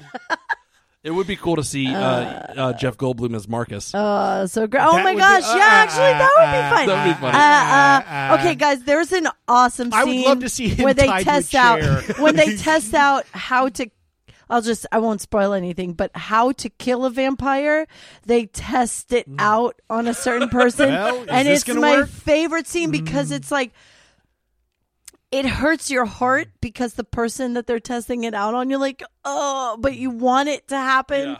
Yeah. And then there's the fire bit. It's just, it's so great because a great scene. Yeah, it's such a great scene. Hang him, burn him. Stake him. Fuck. Nothing works. The steak is the best. Where they stick it, he's like, ah! And then they pull it out. Pull and out. like, a vampire only bleeds when he's dying. Yeah. Fuck. But like how he dies, it's almost an accident. So you're like, oh no! Like no! Yeah, that's pretty cool. That did it. Yeah, he's like, well, now we know. So what do you think, Chris? Captain Cronus. Okay, I'm thinking too. I have to think of. Okay. Like now, like people, I'd like say now. actors who aren't 80. Yeah, like if we were we got the green light, who are we going to cast now to play that role? I don't know. Ryan Gosling. Shut up! Get out of my head, Chris Holcomb. Shut up! Okay. Yes, Ryan Gosling. So Ryan same. Gosling, Chris. What? And then It's like when we're and then married. who plays Hieronymus? I said Ryan. Shut up! You heard me in my head. Okay, that's great. Yeah, that's a great Ryan. choice, guys. Okay, so who plays his right hand man? Somebody. It's got to be somebody older. Mm-hmm. Got it. Who? Paul Giamatti. Dude, I hate you. I want to see. Is that what you said? Yes. I want to see this movie so bad, Chris. I want to see a Captain Cronus vampire fucker 2000 with Ryan Gosling and Paul Giamatti. I hate you. You took my people. And It's like, Sigourney Weaver as Lady Durward. Don't do that to her. That'd be awesome. Well, she can't be naked either, so I guess that's only fair. And it doesn't matter who plays the Carolyn Monroe role. It could just be anybody. Who's hot? Who's hot? Who's hot right now? Megan Fox? We'll cast she's Kara. got weird We can thumbs. cast Kara. Please, because your lovely wife looks just like That'd be her. hot. And when I first saw that, I've seen this movie in bits and pieces a long time ago because I'm You married. get to pick out the sock that he has to put on his I'm married dick to when he's Chris trying to Holcomb. fuck your wife. And so gross. You're so gross. So I know that Brandon has Sorry, a Kara, I don't huge mean boner for this lovely lady. And she's hot. She's gorgeous. But I look at her and I go, oh, Brandon has a type, ladies and gentlemen. So I'm like, it's Kara. He's like, no, Kara's lips are fuller. I was like, it's fucking okay. True. I have to say, It's all about she's the a little more details. beautiful. No, Kara. Yeah, it was just really funny. But That's very nice of you. I don't know. Kara's the best. Kara's the best thing of you. And she can do aerial yoga too. We have pictures to prove it. But no, any Hooters. I do. So who would be Marcus? Jeff Goldblum. Why not? Yeah, Jeff Goldblum. Yeah. I think he would Let's be just do great. it. Let's just put him I in think there. he'd be Jeff a great Goldblum. one. Yeah. I love some of the lines though, like in this movie. So like great. When Captain Cronus is talking about Grost, and he says, "What he doesn't know about vampires wouldn't fill the codpiece of a flea." Yes. I was like, that line, I was like, that's fucking genius. Dude, the movie is full of that and shit. then, like, So the one good. where Marcus, It's he so goes, good. I know you've got guts, Kronos. I've seen them. And, of course, Kronos has got this You huge know who else- fucking scar Yeah. across his abdomen. You know that- who else would be a great Kronos is Will Arnett. I think he would be a fun one, too, to watch. That's weird and I know. interesting. I just can see him playing it so dry and comical, but a little bit more funniness That's into it. interesting. I'm not that doesn't bother me. I'm not like opposed to that one. Just saying. Yeah, no. But anyway, I don't Chris. see Well, it. Chris stole my ideas Well, in my thinking mind. of Ryan Gosling, what about and maybe it's because I just watched this movie, but what about Chris Evans? I love like Chris Evans. I a love lot. Chris Evans, and I thought Yeah. of Chris Evans too. But I was like, Stoic. Well, I think I that. don't think I've ever accept the seen with role. long hair. Have you ever seen Ryan Gosling eating cereal? Probably. Like, did you ever see that? I mean, little... when I lived with him for a couple of weeks. So, that bit that he did. Did you ever see No. that? Okay, so there. Oh my God, this was like forever ago. This was like when I don't know, on the internets, there was a guy who would just put spoons to Ryan Gosling, like picked videos of Ryan Gosling like from film, and he would just put a spoon and he would turn away and like he wouldn't eat the cereal. Okay. It was very silly. And this was like a whole bit. And then that guy was like Vine famous because of Ryan Gosling eating cereal. Anyway, cut to the guy pass away. And Ryan Gosling found out, and Ryan Gosling made a video of him just eating cereal. Oh my God! And it's like it was like an like like to the guy, right? It was really sweet. It was Oh, it was wait a this whole second, big though. thing. There's a problem with all this. What? But Ryan Gosling's Canadian. even better. Oh, this is weird. Oh, you know what? So is Will Arnett. Oh. All right, so you guys have to Dreamcast Captain Cronus, Vampire Hunter 2000, and don't say Gerard Butler. Oh man. Okay, I'm out. Goodbye. Good night, everybody. No, actually, I think Chris Evans would be an interesting choice. I think so too. That'd that's be a pretty good cool. one. Maybe Chris Pine? Sure, I'd see him too. Let's put all the Chris's in there. Yeah. If your name is Chris, you're in. How about Chris Elliott? Yeah. Yeah. He could be gross. He did He could Cabin be gross. Boy. Actually, he would be He a is fun now gross. a cabin man. He is now a Ooh, cabin. These pipes are clean. All right, guys. This is fun. As I've said a couple of times, and I hate to poison the mood a little bit, but like Hammer films for me tend to be a little Snooze fest bit for of you? a slog sometimes. They But can be. these three movies are a little different to me. They're a lot of fun. I actually think it would be a lot of fun to see either of these films on a double bill, but we can only pick two.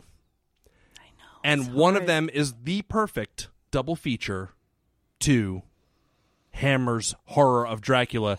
Our guest programmer, That's me. Jamie Giangrande Holcomb, it is up to you to decide which film makes the bill. I know, man. So I was thinking, really heard about this. So we have Horror of Dracula, which is going to be the first Dracula, Hammer's first Dracula. So many firsts for this. First blood, first time we see like the sexualization of Dracula, the first time we I'm sorry, Chris, am I bothering you? Yep. No, it's fine. That's fine. not helping your I case. know. Sorry, It's like- dude. She's talking about a Hammer film, so I was starting to nod off there. That was So, my impression Brandon, of the both of you. I was going to choose Kronos, but I guess I am not now.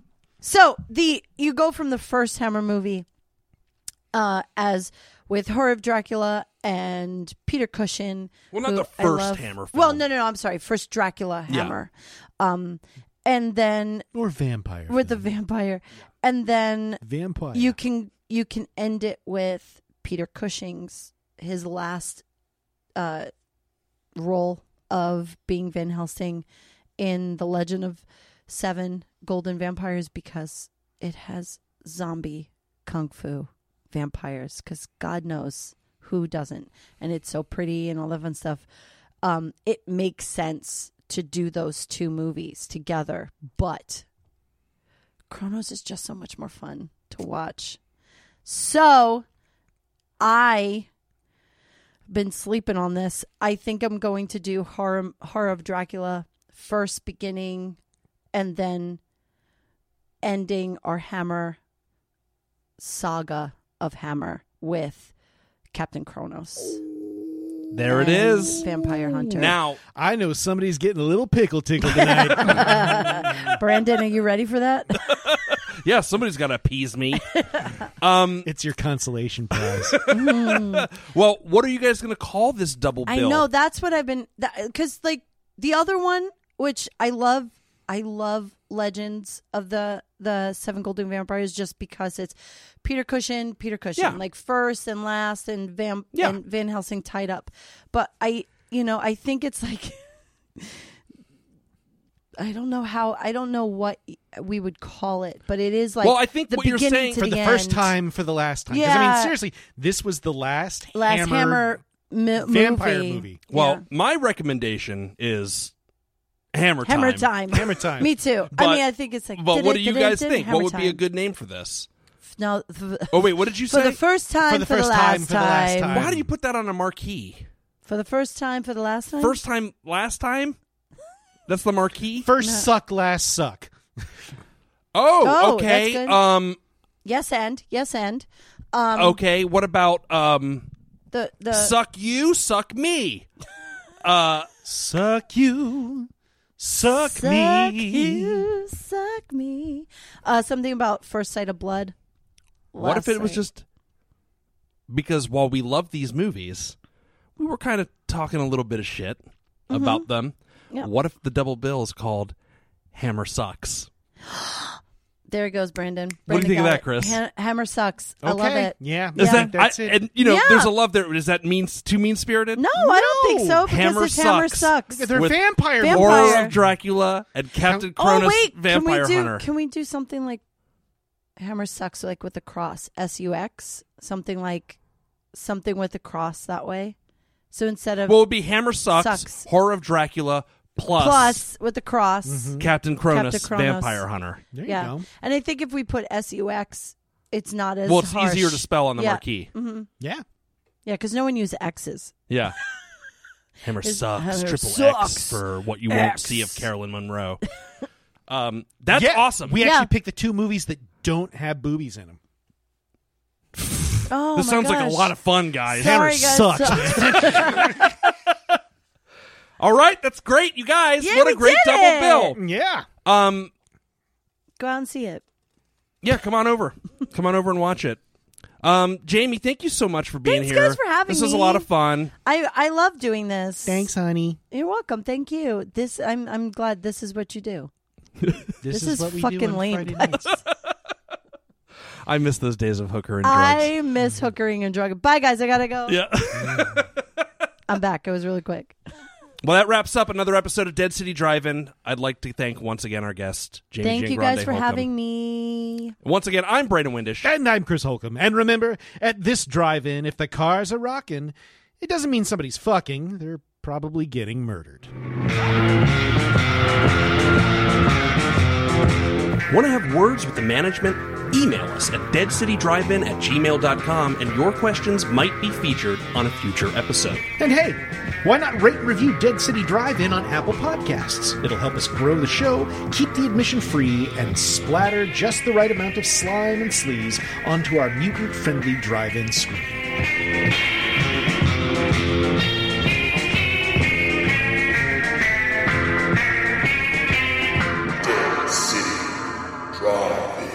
Under 17, not admitted without parent.